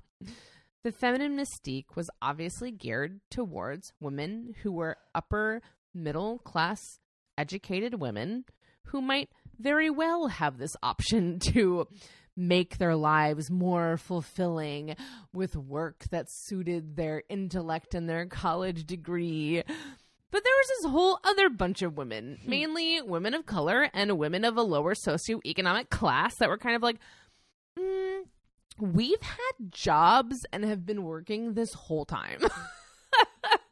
Yeah. It's so Like, upsetting. we have been doing the work. Like, these unsatisfied housewives that you're talking about, we're their nannies. We're actually doing the childcare for you know, it's like, We're actually cleaning their homes. exactly. They're unsatisfied because they're fucking sitting around. Yeah. Well, we're doing all the work. It's so unsatisfying. Of course it is. So I'm going to quote the Black feminist writer, Bell Hooks. Hey, Belle. Lowercase Bell, by the way, and lowercase Hooks. Wow. I know. We have to cover Bell Hooks. Right on So, the list. I'm yes. going to put it. I'm Put it gonna on the flip- list. Put it on the She's- list. I'm putting her right there with Vanna White. Yes. And Phyllis Schlafly.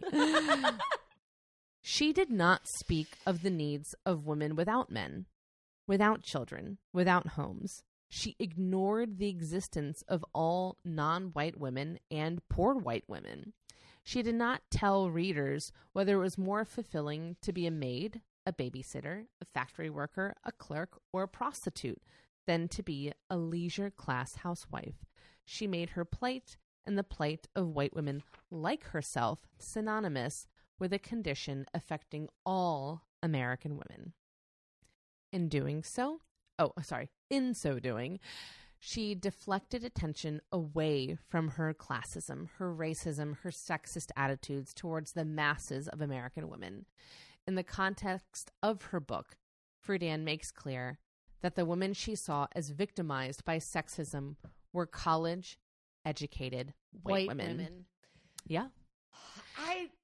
She's not wrong. She's not wrong. So we know that intersectionality is not Betty Friedan's bag. No. She's not wrong, though, in the sense that, like, Ruth Bader Ginsburg was making the statements like, the pedestal you put me on is a cage. We talk about the problem with pedestals constantly on this podcast. It is like white women are supposed to fulfill a certain box, and that's the box we fill, and it is not easier than the struggle of women of color at all. It's a totally different struggle. It just exists. Yeah. Both exist. Ooh. Yeah, I know. And so as Betty Friedan progresses in the feminist movement, you know, we see that there is this very big problem. And then there's other problems with her inclusivity. She had a real problem with lesbians. Oh, I know. She admitted that the idea of lesbians made her uneasy and it affected her politics. She often tried to exclude them from groups because she felt like it would distract from the issues that she thought were most important, such as abortion, childcare, and equal pay. And this is a reoccurring issue with every new wave of feminism. We saw it with the suffragists, and we see it still today. Leaders of movements cherry picking whose rights we're going to fight for.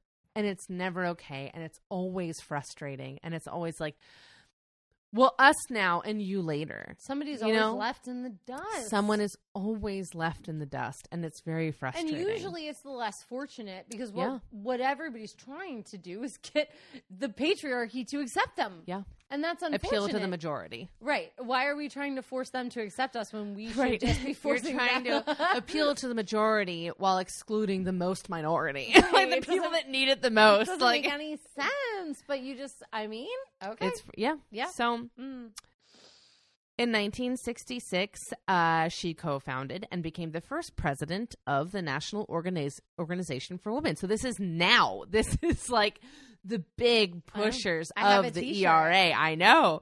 She came up with the name. She came up with the statement of purpose, both of which she famously scribbled on hotel napkins. Now lobbied for the enforcement of Title VII of the Civil Rights Act of 1964 and the Equal Pay Act of 1963. So these were the first two major legislative victories of this movement. And they forced the Equal Employment Opportunity Commission to stop ignoring and start treating claims of sexual discrimination with dignity and urgency. So basically what was happening, they were like, now existed because they had these laws on the books, but nobody was doing anything about it. And it was very frustrating. They're like, okay, so we have these laws, but no one's enforcing it. Who are the watchdogs? Right. Who's making sure that there's not actually sexual discrimination going on in the workplace? Nobody. Well, it's funny too because I breeze over a couple of lawsuits, and one of the ones that O'Connor had to oversee was how we treat sexual assault in public schools. Yeah. Wow. And she had to deal with that. Oh my how gosh. do we do it? Who do we blame? What happens? All these kids are minors. Yeah. So it's these things are happening. They're coinciding. They're coinciding. Absolutely. And now also help women get equal access to public places. For example, the Oak Room at the Plaza Hotel in New York held men's only lunches on weekdays. So Monday through Friday. You could only get lunch if you were a man. Sounds like a bore. Until 1969. Stop when it! Friedan and other members of NOW staged a protest. So, this is ridiculous. That's ridiculous. You can't eat there if you're a woman Monday through Friday. Condoleezza Rice couldn't get a freaking jacket for the Masters. I know. I know. And it was the 90s. But her later, Allie. Her later. I can't with this. I cannot. When you're I don't get it. I know. I don't get it. I know. So she's doing good work within the organization, but after a few years, there was a bit of divide within the group. A lot of Black women in the organization were pointing out that Betty's efforts were more, into getting middle-class white women access to jobs when they should be focusing more on the minority groups that needed them more. So in 1960 she stepped down as the president of the National Organization of Women. But she was still very active in the organization, Betty, and now were instrumental in the U.S. Senate's rejection of President Nixon's Supreme Court nominee, G. Harold Carswell. So this is a man that had a terrible history with racism and anti-Semitism. Right. And he had very openly opposed the 1964 Civil Rights Act. And Betty herself went before the Senate and she testified very passionately. And she was like, this type of person, this kind of racist, this anti-Semite, cannot make the laws for our nation. Like, this would be a travesty. And right, but we let Clarence Thomas do it. Sure, even though sure. he's raping Anita Hill just you on know, the side. it's fine. You know, it's okay. fine. Everybody's fine with it. But Betty And did help. and Brett Kavanaugh, no less. I know. I can't. But Betty helped this one. So she... Good job, Betty. So her testimony did help sink his nomination, which is great. You know, a win is a win, as they like to say on TikTok. Then on August 26, 1970, Betty organized the Women's Strike for Equality. So this is a huge strike. And in her speech, she said, all kinds of women's groups all over the country will be using this week on August 26, particularly to point out those areas in women's life which are still not addressed. For example, a question of equality before the law. We are interested in the Equal Rights Amendment. The question of child care centers, which are totally inadequate in this society and which women require if they are going to assume their rightful position in terms of helping in decisions of the society. The question of a woman's right to control her own reproductive processes, that is, laws prohibiting abortion in the state of putting them into criminal statuses, I think that would be a statute that we would be addressing ourselves to. So I think individual women will react differently. Some will not cook that day. Some will engage in dialogue with their husbands. Some will be out at rallies and demonstrations that will be taking place all over the country. Others will be writing things that will help them define where they want to go. Some will be pressuring their senators and their congressmen to pass legislations that affect women. I don't think you can come up with any one point. Women will be doing their own thing in their own way. So she's organizing this big strike, and it's kind of funny because she's saying that, you know, like, women can do, you know, like, whatever kind of, like, protest that they want to do, but, like, she's also, like, kind of judgmental women who don't just, like, do exactly what she's doing, you know? Can you please do what I do? You can like, have fun ignoring cooking for your husband, but can you please? Yeah. But, you know, like, this is a big deal. Like, she does do very big things. And also, like, around this time in the 70s, she helped form NARAL, which is now known as NARAL Pro-Choice America. Yes. And I used to work there. NARAL is an important organization that I want to point out because they are focused on lobbying efforts to protect abortion rights. So we all think of, like, Planned Parenthood, which is so important because they are made up of the, like, abortion providers and, like, the like information givers. Planned Parenthood is so incredibly important, but also, like, you need someone who, like, gets into the underbelly of the government. Like, when I worked there, like, I realized that I hate lobbying. It's the worst thing in the world. You literally have to go to different, like, senators' offices, and you go in and you go, hi, I'm here to push the pro-choice agenda. And they go, great, here's our intern Maggie, who is in charge of listening to you. And you talk to an intern and lay out all your points, and it's so fucked up. There's no point. And I'm not saying that it's pointless, because it isn't. You know, people need to do it. People need to do it, because there were some times where we did sit down with the lawmaker themselves, like, you know, and we got to talk. And obviously, like, our leader Diana was, like, doing so much more than, like, us interns. Like, we were the ones talking to the other interns, you know. Right. But that's the bullshit work that needs, not bullshit, but, like, it's the work that needs to be done. It's the grunt work. It's the grunt work. And, like, NARAL does do that. And I, like, didn't know that Betty was, you know, instrumental in that, like, really getting off the ground, which is very cool. That is very cool. So I remember support your local NARAL chapter. You working there. I remember being like, yes! It was a very exciting time. So she was involved in abortion rights in the 70s, but then in 2000, she started talking about how she felt that the women's movement now was too focused on abortion, and, like, that they should be trying to work with people like the Catholic Church, who are notoriously anti-choice. I don't understand her exact logic there. Like, I think that this is not across the aisle. It's not across. Yeah, you're right. This is a doctrine difference. Yes. That's crazy. Yes. I know. I couldn't quite make heads or tails of it. I mean, I guess I understand meeting somebody that is willing to listen to you, but like that doesn't mean that an entire establishment is willing to listen to you.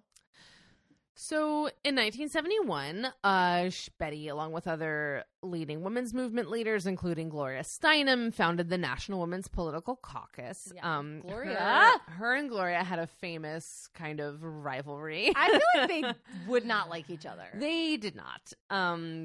Gloria's like, what the fuck are you doing? And also, like, there's just a lot of bullshit going on. Gloria had like an outline. Yeah. She like knew what she wanted to do from A to B. Mm-hmm.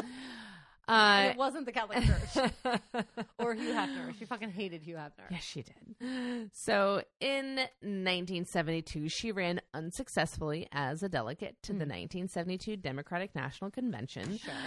But she was very supportive of Congresswoman Shirley Chisholm, who we did a whole episode on. She's the best. If there's no chair at the table, bring one. Yes. And yeah, she did like kind of like make some speeches at this thing. I don't know. This whole time period is kind of was confusing to me. In the 90s, she joined the Feminists for Free Expression in opposing the Pornography Victims Compensation Act, which I did not know about. This was legislation proposed by Mr. Mitch McConnell himself. Oh, vomit. Where's his chin even? Who knows? So this basically said that women who were attacked by men who watched pornography, they could sue the company that made the porn. It would be like if the victim of a drunk driving accident like sued Budweiser because like the person who was driving the car was drinking Budweiser beer. So, if a man watches pornography, he can sue the person who made the porn. The victim. So, if a man watches pornography, goes out and rapes a woman, oh, I see. She can sue the maker of the porn that he was watching. Why not just the man? But also, it's like, who's connecting these dots? Like, not a soul. This is in 1990s. Like, so there's not even like cookies or internet search history. Like, no, internet's brand new. Casey Anthony got off for murder because she used Firefox instead of Internet Explorer. Like, nobody knows what's going on. Casey Anthony also on the list. Fuck her to the core. Super fuck her. But I can't wait to do an episode on her. I have to do it. I don't want to do it. You have to do it. You have to do it. I have so many strong feelings. But anyways, so, and also her new special is bullshit. She is so money hungry. I know. She murdered her daughter with duct tape on her mouth in the trunk of her car. There's duct tape on her mouth. Okay. Anyways. Sorry, we'll save this for family dinner Sunday. Oh, yeah. At my house. We'll yell at family dinner. Just so you know, it's an IKEA Christmas. We're having a Swedish meatballs. Oh, so, shit. Anyways. Love that. I don't even remember where I was. But anyways, this Casey whole Anthony. thing. So this piece of legislature is ridiculous. Okay. And she goes, she goes, this isn't helping anyone. She goes, if anything, it's suppressing free speech. Like, and she said to suppress free speech in the name of protecting women, because she's like, this is a charade. Sure. She goes, is dangerous and wrong, because it was. She goes, this is going to harm people. Like, this is not helping anyone. So Betty became famous for her work and her writing, but she also became famous for her distinct personality. Oh. The most common word used to describe her is abrasive. Oh. She also could be described as, quote, thin-skinned and imperious, subject to screaming fits of temperament. She was a very passionate person, but that passion made her, it made her successful, but it also made her fail at various points in her life. it made her a difficult person to be around. She was very angry, and she could get aggressive, especially if you didn't agree with her and if you didn't respect her position in the feminist movement. Her husband, Carl, said that, I think that's his name. I don't even remember. I don't know that it matters. I didn't even look back. Her husband. Her husband, Carl. Hey, Carl. Said that was one of the reasons that their marriage did not last. Oh, shit. And in a famous debate with anti-equal rights amendment crusader Phyllis Schlafly, Betty lost her cool and told Phyllis that she wanted to burn her at the stake. Only the bad girls get burned. Here's the thing. Like, it's so frustrating because, like, someone said that, like, she puts her foot in her mouth all the time. And, like, she just gets a little too crazy. The co-founder of Ms. Magazine, Letty Cotton Pogrebin, said one of the things that really bummed her out about Betty was that for a women's rights activist, she was really mean to a lot of women. Oh. She even yelled at Julia Child once. No! She told her that she wasn't helping the women's cause by going on TV and cooking for people. Yes, she is! And it's like, no, but she is, because she's a woman in business. Like, oh, that's shitty. Betty became the poster child for the angry feminist. The woman who our generation of parents warned us about. She was loud and aggressive and couldn't keep a husband. She is the woman who is credited with starting the second wave of feminism, and she is also its cautionary tale. And that is an image that unfortunately still plagues anyone who claims to be a feminist. Like, she is, I hate to say it, kind of the reason that it has become a dirty word. And here's the thing. As I have said on here before, I am not a proponent of throwing the baby out with the bathwater. I don't think we need to throw away Betty or the feminine mystique, whatever. Because truly, that book and her were groundbreaking for many women in America. And as abrasive and aggressive and angry as she was, it helped her get a lot of shit done. And I think sometimes you need that person to go too far so then you can kind of rein it back and find the middle. She was inducted into the Women's Hall of Fame in 1993. She received a few honorary doctorates, and in 2014, she was named one of the 75 most important women of the past 75 years by Glamour magazine. On February 4th, 2006, Betty died from congenital heart failure. She was 85 years old. Her legacy is complicated, but it's important. And I think she said it best herself when she said, "The truth is that I've always been a bad-tempered bitch." Same. And that's the story of Betty Friedan, the bad feminist. Oh my God. I love that. What a fun and disconcerting story.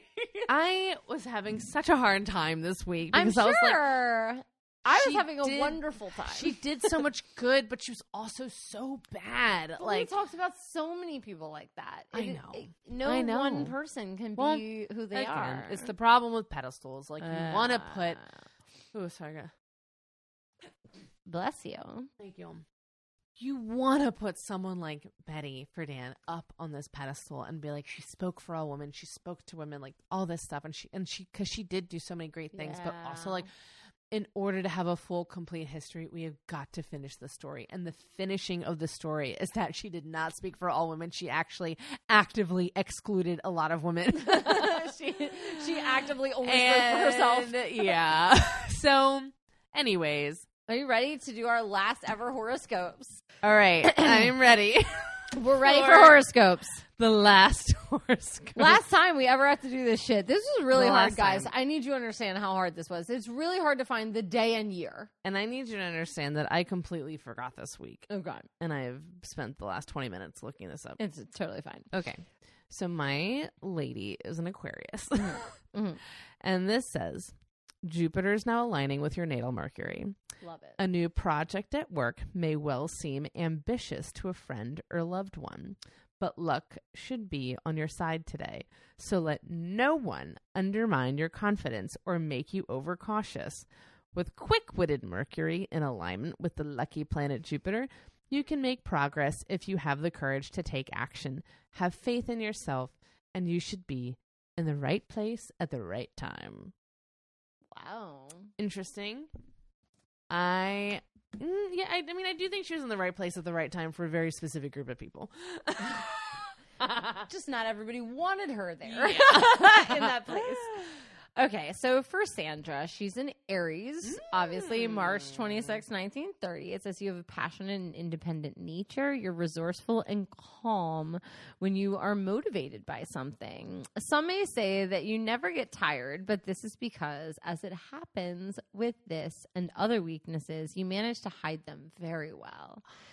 It's important to you that you project an amazing image of yourself all the time. Damn.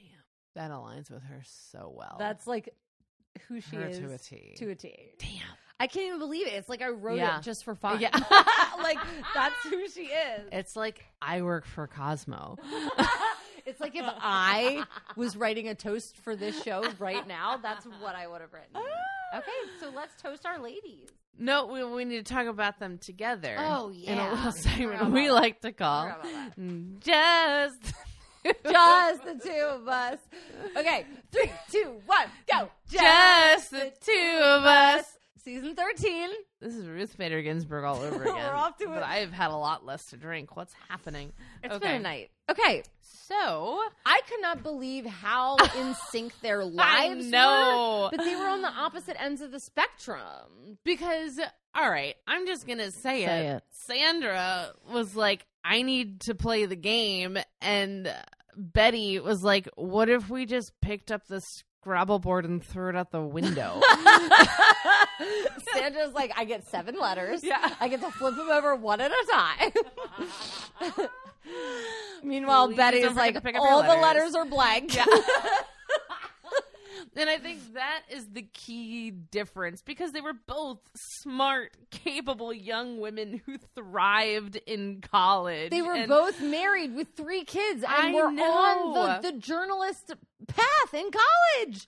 But I think that Sandra was taught at a young age of like, you need to solve your own problems and like, you need to like, you know, you need to change the tire on your car if it gets a flat and be here on time.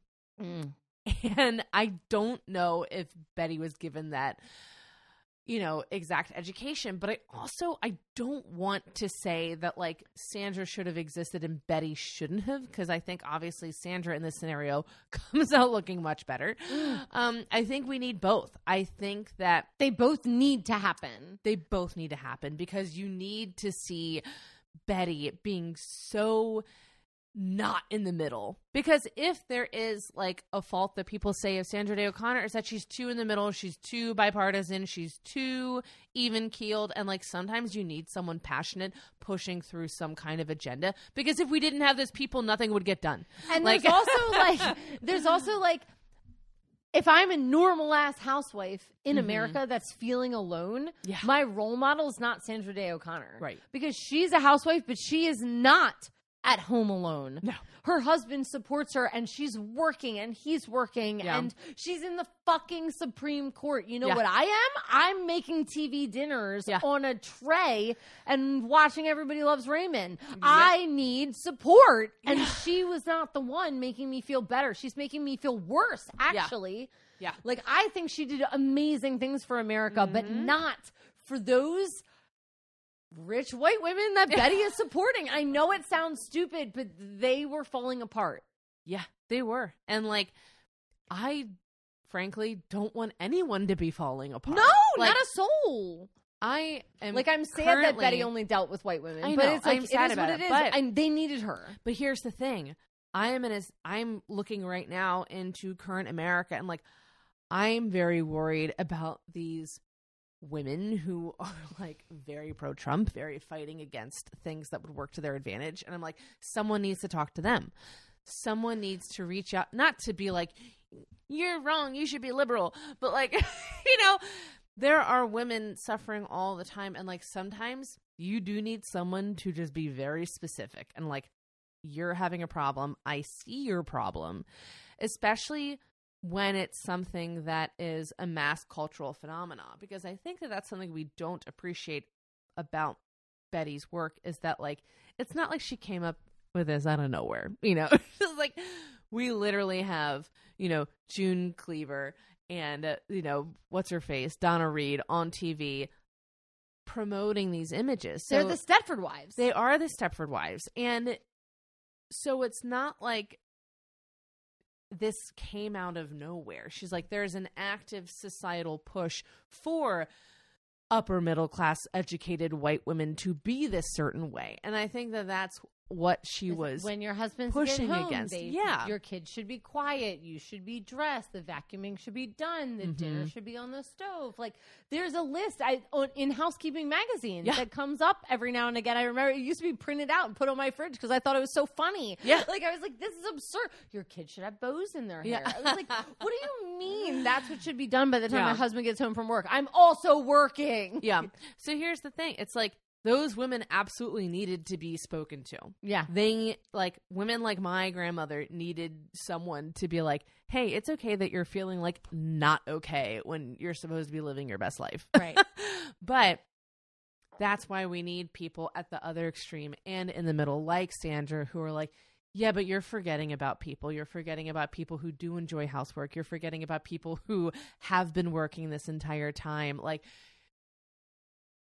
we need people all over the spectrum to speak up for people we don't know exist. Yeah, Like, I agree. I don't know. And I think it's interesting because you have Phyllis Schlafly in both of these stories, who is like an iconic Vomit villain against women, like and like Betty was in this big debate with her, and like Betty kind of lost her cool, and like it's kind of seen as like, like she made a fool of herself in this debate, but she also points out Phyllis's hypocrisy because she's like, you're out here working and like going across the country and like fighting for women to be doing exactly not what you're doing here, and it's like there is a hypocrisy in that, and that hypocrisy is what led Sandra to not even engage with her. Yeah, Sandra's I love like that she was like, I'm not going to deal with it. I'm just going to do it a different way, so I don't even have to talk to you. Well, and here's the thing, because you need someone big and loud who is going to debate Phyllis Schlafly, because you also can't let her just get away with what she's doing. She can't just can't let her get away with it. The women in America. So you need someone big and loud, and then you need someone behind the scenes who's like, I'm going to do all the work, but no one's going to know. And it's going to be the work that Phyllis Schlafly doesn't know is being done. Exactly. Because the problem is, or the good thing is, Betty had Phyllis looking in the other direction while Sandra could get it done. Exactly. She was the decoy. You're Betty's so right. the decoy so that Sandra can get the work done without Phyllis knowing. And then it's done, and she's already lost. Phyllis lost before she even knew it happened. Exactly. Because I also think it's so interesting that Sandra, made a point of being like, I'm not a feminist, because people like Betty made feminist a dirty word with their bullshit, like, again, I thought feminist was a dirty word growing up. I did too. As Feminists I said are before, bad. I wrote my first college paper on like how I wasn't a feminist, and I thought it was ridiculous, and like I hate it. And then I became a gender studies major, It's like, and that's because of things that people like Betty Friedan did, and like they made it so that like women were afraid to be feminists because it would mean that you would be sad and angry and alone. And you hate your husband, and you hate men, and you don't like children. Yeah. How can you be a teacher and a nurse if you're a feminist? Yeah. And it's like, that's all of our jobs. I know. It's crazy. And it's like, and it's hard because I think that Betty was trapped in this like kind of like cage that she made herself, where it's like she kind of, And I think she was an angry person, and I think she was an abrasive person. But it's also like women have always been working, but now like we need to be paid equally for it. We need to be treated equally for it. And like we need equal opportunities because like Betty's the one screaming about what Sandra wouldn't scream about. Like, because Sandra's like, no, it's fine. Like, they're not, I'm not having a bad time. I'm just, applying for jobs like everybody else. And I was like, no, but you're not applying for jobs like everybody else. You are being discriminated against. Openly.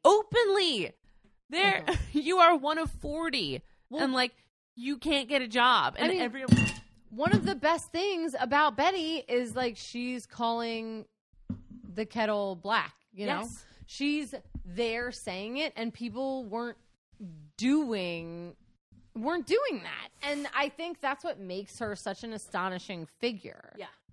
Like, because without her, nobody's there telling these, upper class women that their position doesn't have to be so. Yeah. And again, I think it was finishing school. The women in America were going through an imaginary finishing school. Yeah. And she was telling him, you don't actually have to. Right. Because, like, she's looking around at all these women. She's like, we all graduated from the same class. Why are we not all doing great things? Like, I think that was very frustrating for her. And here's also the thing. It's like, Sandra took everything on a case-by-case basis. And Betty clearly did not. No. Betty was a person who said all women should be doing X, Y, Z to benefit all women, when that obviously doesn't work. And I think that it's odd because like Sandra met in the middle, but I also think that you need to meet in the middle of these two women. You do need to take things on a case-by-case basis. You do need to look at the individual, but also there are some sweeping rights that we all need. And I think that's the beauty of looking at both of these women who are very different in the same exact era. I mean, even the Julia Child connection I thought was so funny. I know. I can't believe it. I couldn't believe it. They're interacting with the same group and they're getting different reactions, I think, because, they're playing the same game, but in very different ways. They got different decks. Yes, exactly. All right, are you ready to toast? I'm ready. Who would you like to toast this evening? So, I don't know. I was thinking a lot this week while I was researching, and then I was thinking during your story, and I'm just throwing everything out the window. I just want to toast both of our moms. Both of our moms had 4 kids and were toting kids back and forth, and they both stopped their jobs after they got married to have families. And I think they were caught in the middle of this era, and it's something I will never be able to understand. Yeah. And I think that the baby boomer women have a real different view on they gave us the step stool that we're climbing. I agree. So cheers. Yum. All right. And I am going to toast the bitches who get shit done. Yeah. Because sometimes you have to be a little mean. I'm not saying that Betty Friedan was right in all of her choices and all of her exclusions, but I am saying that she did get some shit done. And be mean, baby. Yeah, I don't know. I don't think we need to say that Betty Friedan was a monster and we need to exclude her because she did do a lot of work. Yeah. So to Betty, to the bitches, to the bad bitches, baby. All right. Okay. What are you enjoying in pop culture this week? So I told you this already. We're producer and I are watching Yellowstone. We're watching it. So my best friend Claire and your parents were like, it's time. It's time. It's time. So we're watching it. Everybody's a bad guy, and you love them all. Okay. And that's the only promo I can give. People who've watched it have watched it, and people who haven't. It's great. Kevin Costner is old and hot. He's got 4 kids. They're mostly middle-aged and hot. His daughter's terrible person, but she's my favorite character. Good. It is a magical show where everybody's doing the wrong things and you can't fault them for it. I love it. So, All right. to Yellowstone. Yellowstone. What are you going to promote this week? I am also going to promote a show. Oh. It is Ted Lasso. So I got a new phone recently, and I didn't realize that it came with 3 months free of Apple TV, which is great because I've been wanting to watch Ted Lasso, but I haven't been able to because I cannot subscribe to another streaming service. But now I have it. Guys, it is, I think, the best show on television. I have a couple different laughs that I do for different things, and the laugh I have for this show is out of control. It's like boisterous. It is like, and it's really upsetting. Okay. And I laugh that way multiple times throughout. But the real thing, other than the fact that it makes me laugh, is that it makes me want to be a better person. Oh, that's sweet. Yeah. It's I love shows like that. And like it's very clear that like, you know, Ted Lasso is not a perfect person, but he's a very wonderful person. And like they show his faults along with his like glorious, you know, and like there's a big theme in the show of being accountable. Like at one point, one of the female characters goes to another female characters and she's like, you have to keep your men accountable, because she was like, if they don't take accountability for their actions, like you're fucked, like basically, you know, and like, and it's true. Like you have to be able to say when you were wrong and when you're sorry and like when you fucked up. And like, there's like this great scene afterwards where like the girl who received that information just like apologizes to this guy. She's like, yeah, I'm sorry. Like I treated you like shit. Oh yeah. And like I can't tell you how much I love this show. It's so good. That's great to hear. It's so I always need a good. new show on the docket. I mean, I always have a million shows on the docket. I but know, I me always too. need a new one. So I can't wait to watch Yellowstone, though, because we're literally one episode away from finally finishing Umbrella Academy, which has been a chore. A chore. I don't want to say it's a chore, but it is because it's so intense, and I hate some of the characters. Yeah. And I'm irritated, and I just want it. I feel bad. I don't like, because I'm interested in the show, but I need it to be over. Yeah. Which I hate feeling, because like I could just stop, but I don't want to. I want to find out what happens, but I need it to stop. Yeah. I heard. So find us everywhere. Please do. We're likable. We're lovable. If you review us, you get a free book in the mail. We'll contact you for your address. So if we don't, then contact us, Messenger, on any of our platforms, and we will send you this free book. Yeah. Be like, hey, I'm Shauna. And I reviewed you. And I reviewed you. So and I want my free book. My book. And I'll trust say, me. okay. You're the only one right now who's gotten it, so we'll know who you are. Shauna. But hopefully, by the time this comes out or the next episode comes out, we'll have more people to give free books to. And I'll have to buy more books. I bought several, but we'll see what happens. So rate and review us. It's the best way to show support to this show. Also, I'm sorry, you don't get a book if you say mean things about us. I'm just going to say that right here. Assholes. Yeah, if you're like, they suck. I just want to make that clear. No book. I'm not sending you a book. Well, I might just for Marjorie, but. Yeah. But no, because if they don't like us, they're not going to like anything. So, yeah. So anyways, we love you. If you want to join us for more of these shenanigans, you can join us on Patreon for as little as $1 a month. You can hang out with us. And we have so much fun. And we're about to have like a planning sesh. There's like things it's going to be good. It's going to be good because we're done a season. We're not going to see you guys for a couple weeks, like real time. Not for a few weeks. But if we also, you know, if we convince Allie enough, she might send us on Patreon photos of her wedding. Cool. Maybe. And we love you very much. Happy 13th season. Oh my God. And we hope that you never forget that well-behaved women do not get involved in politics. No, they don't. And they rarely make history. Goodbye.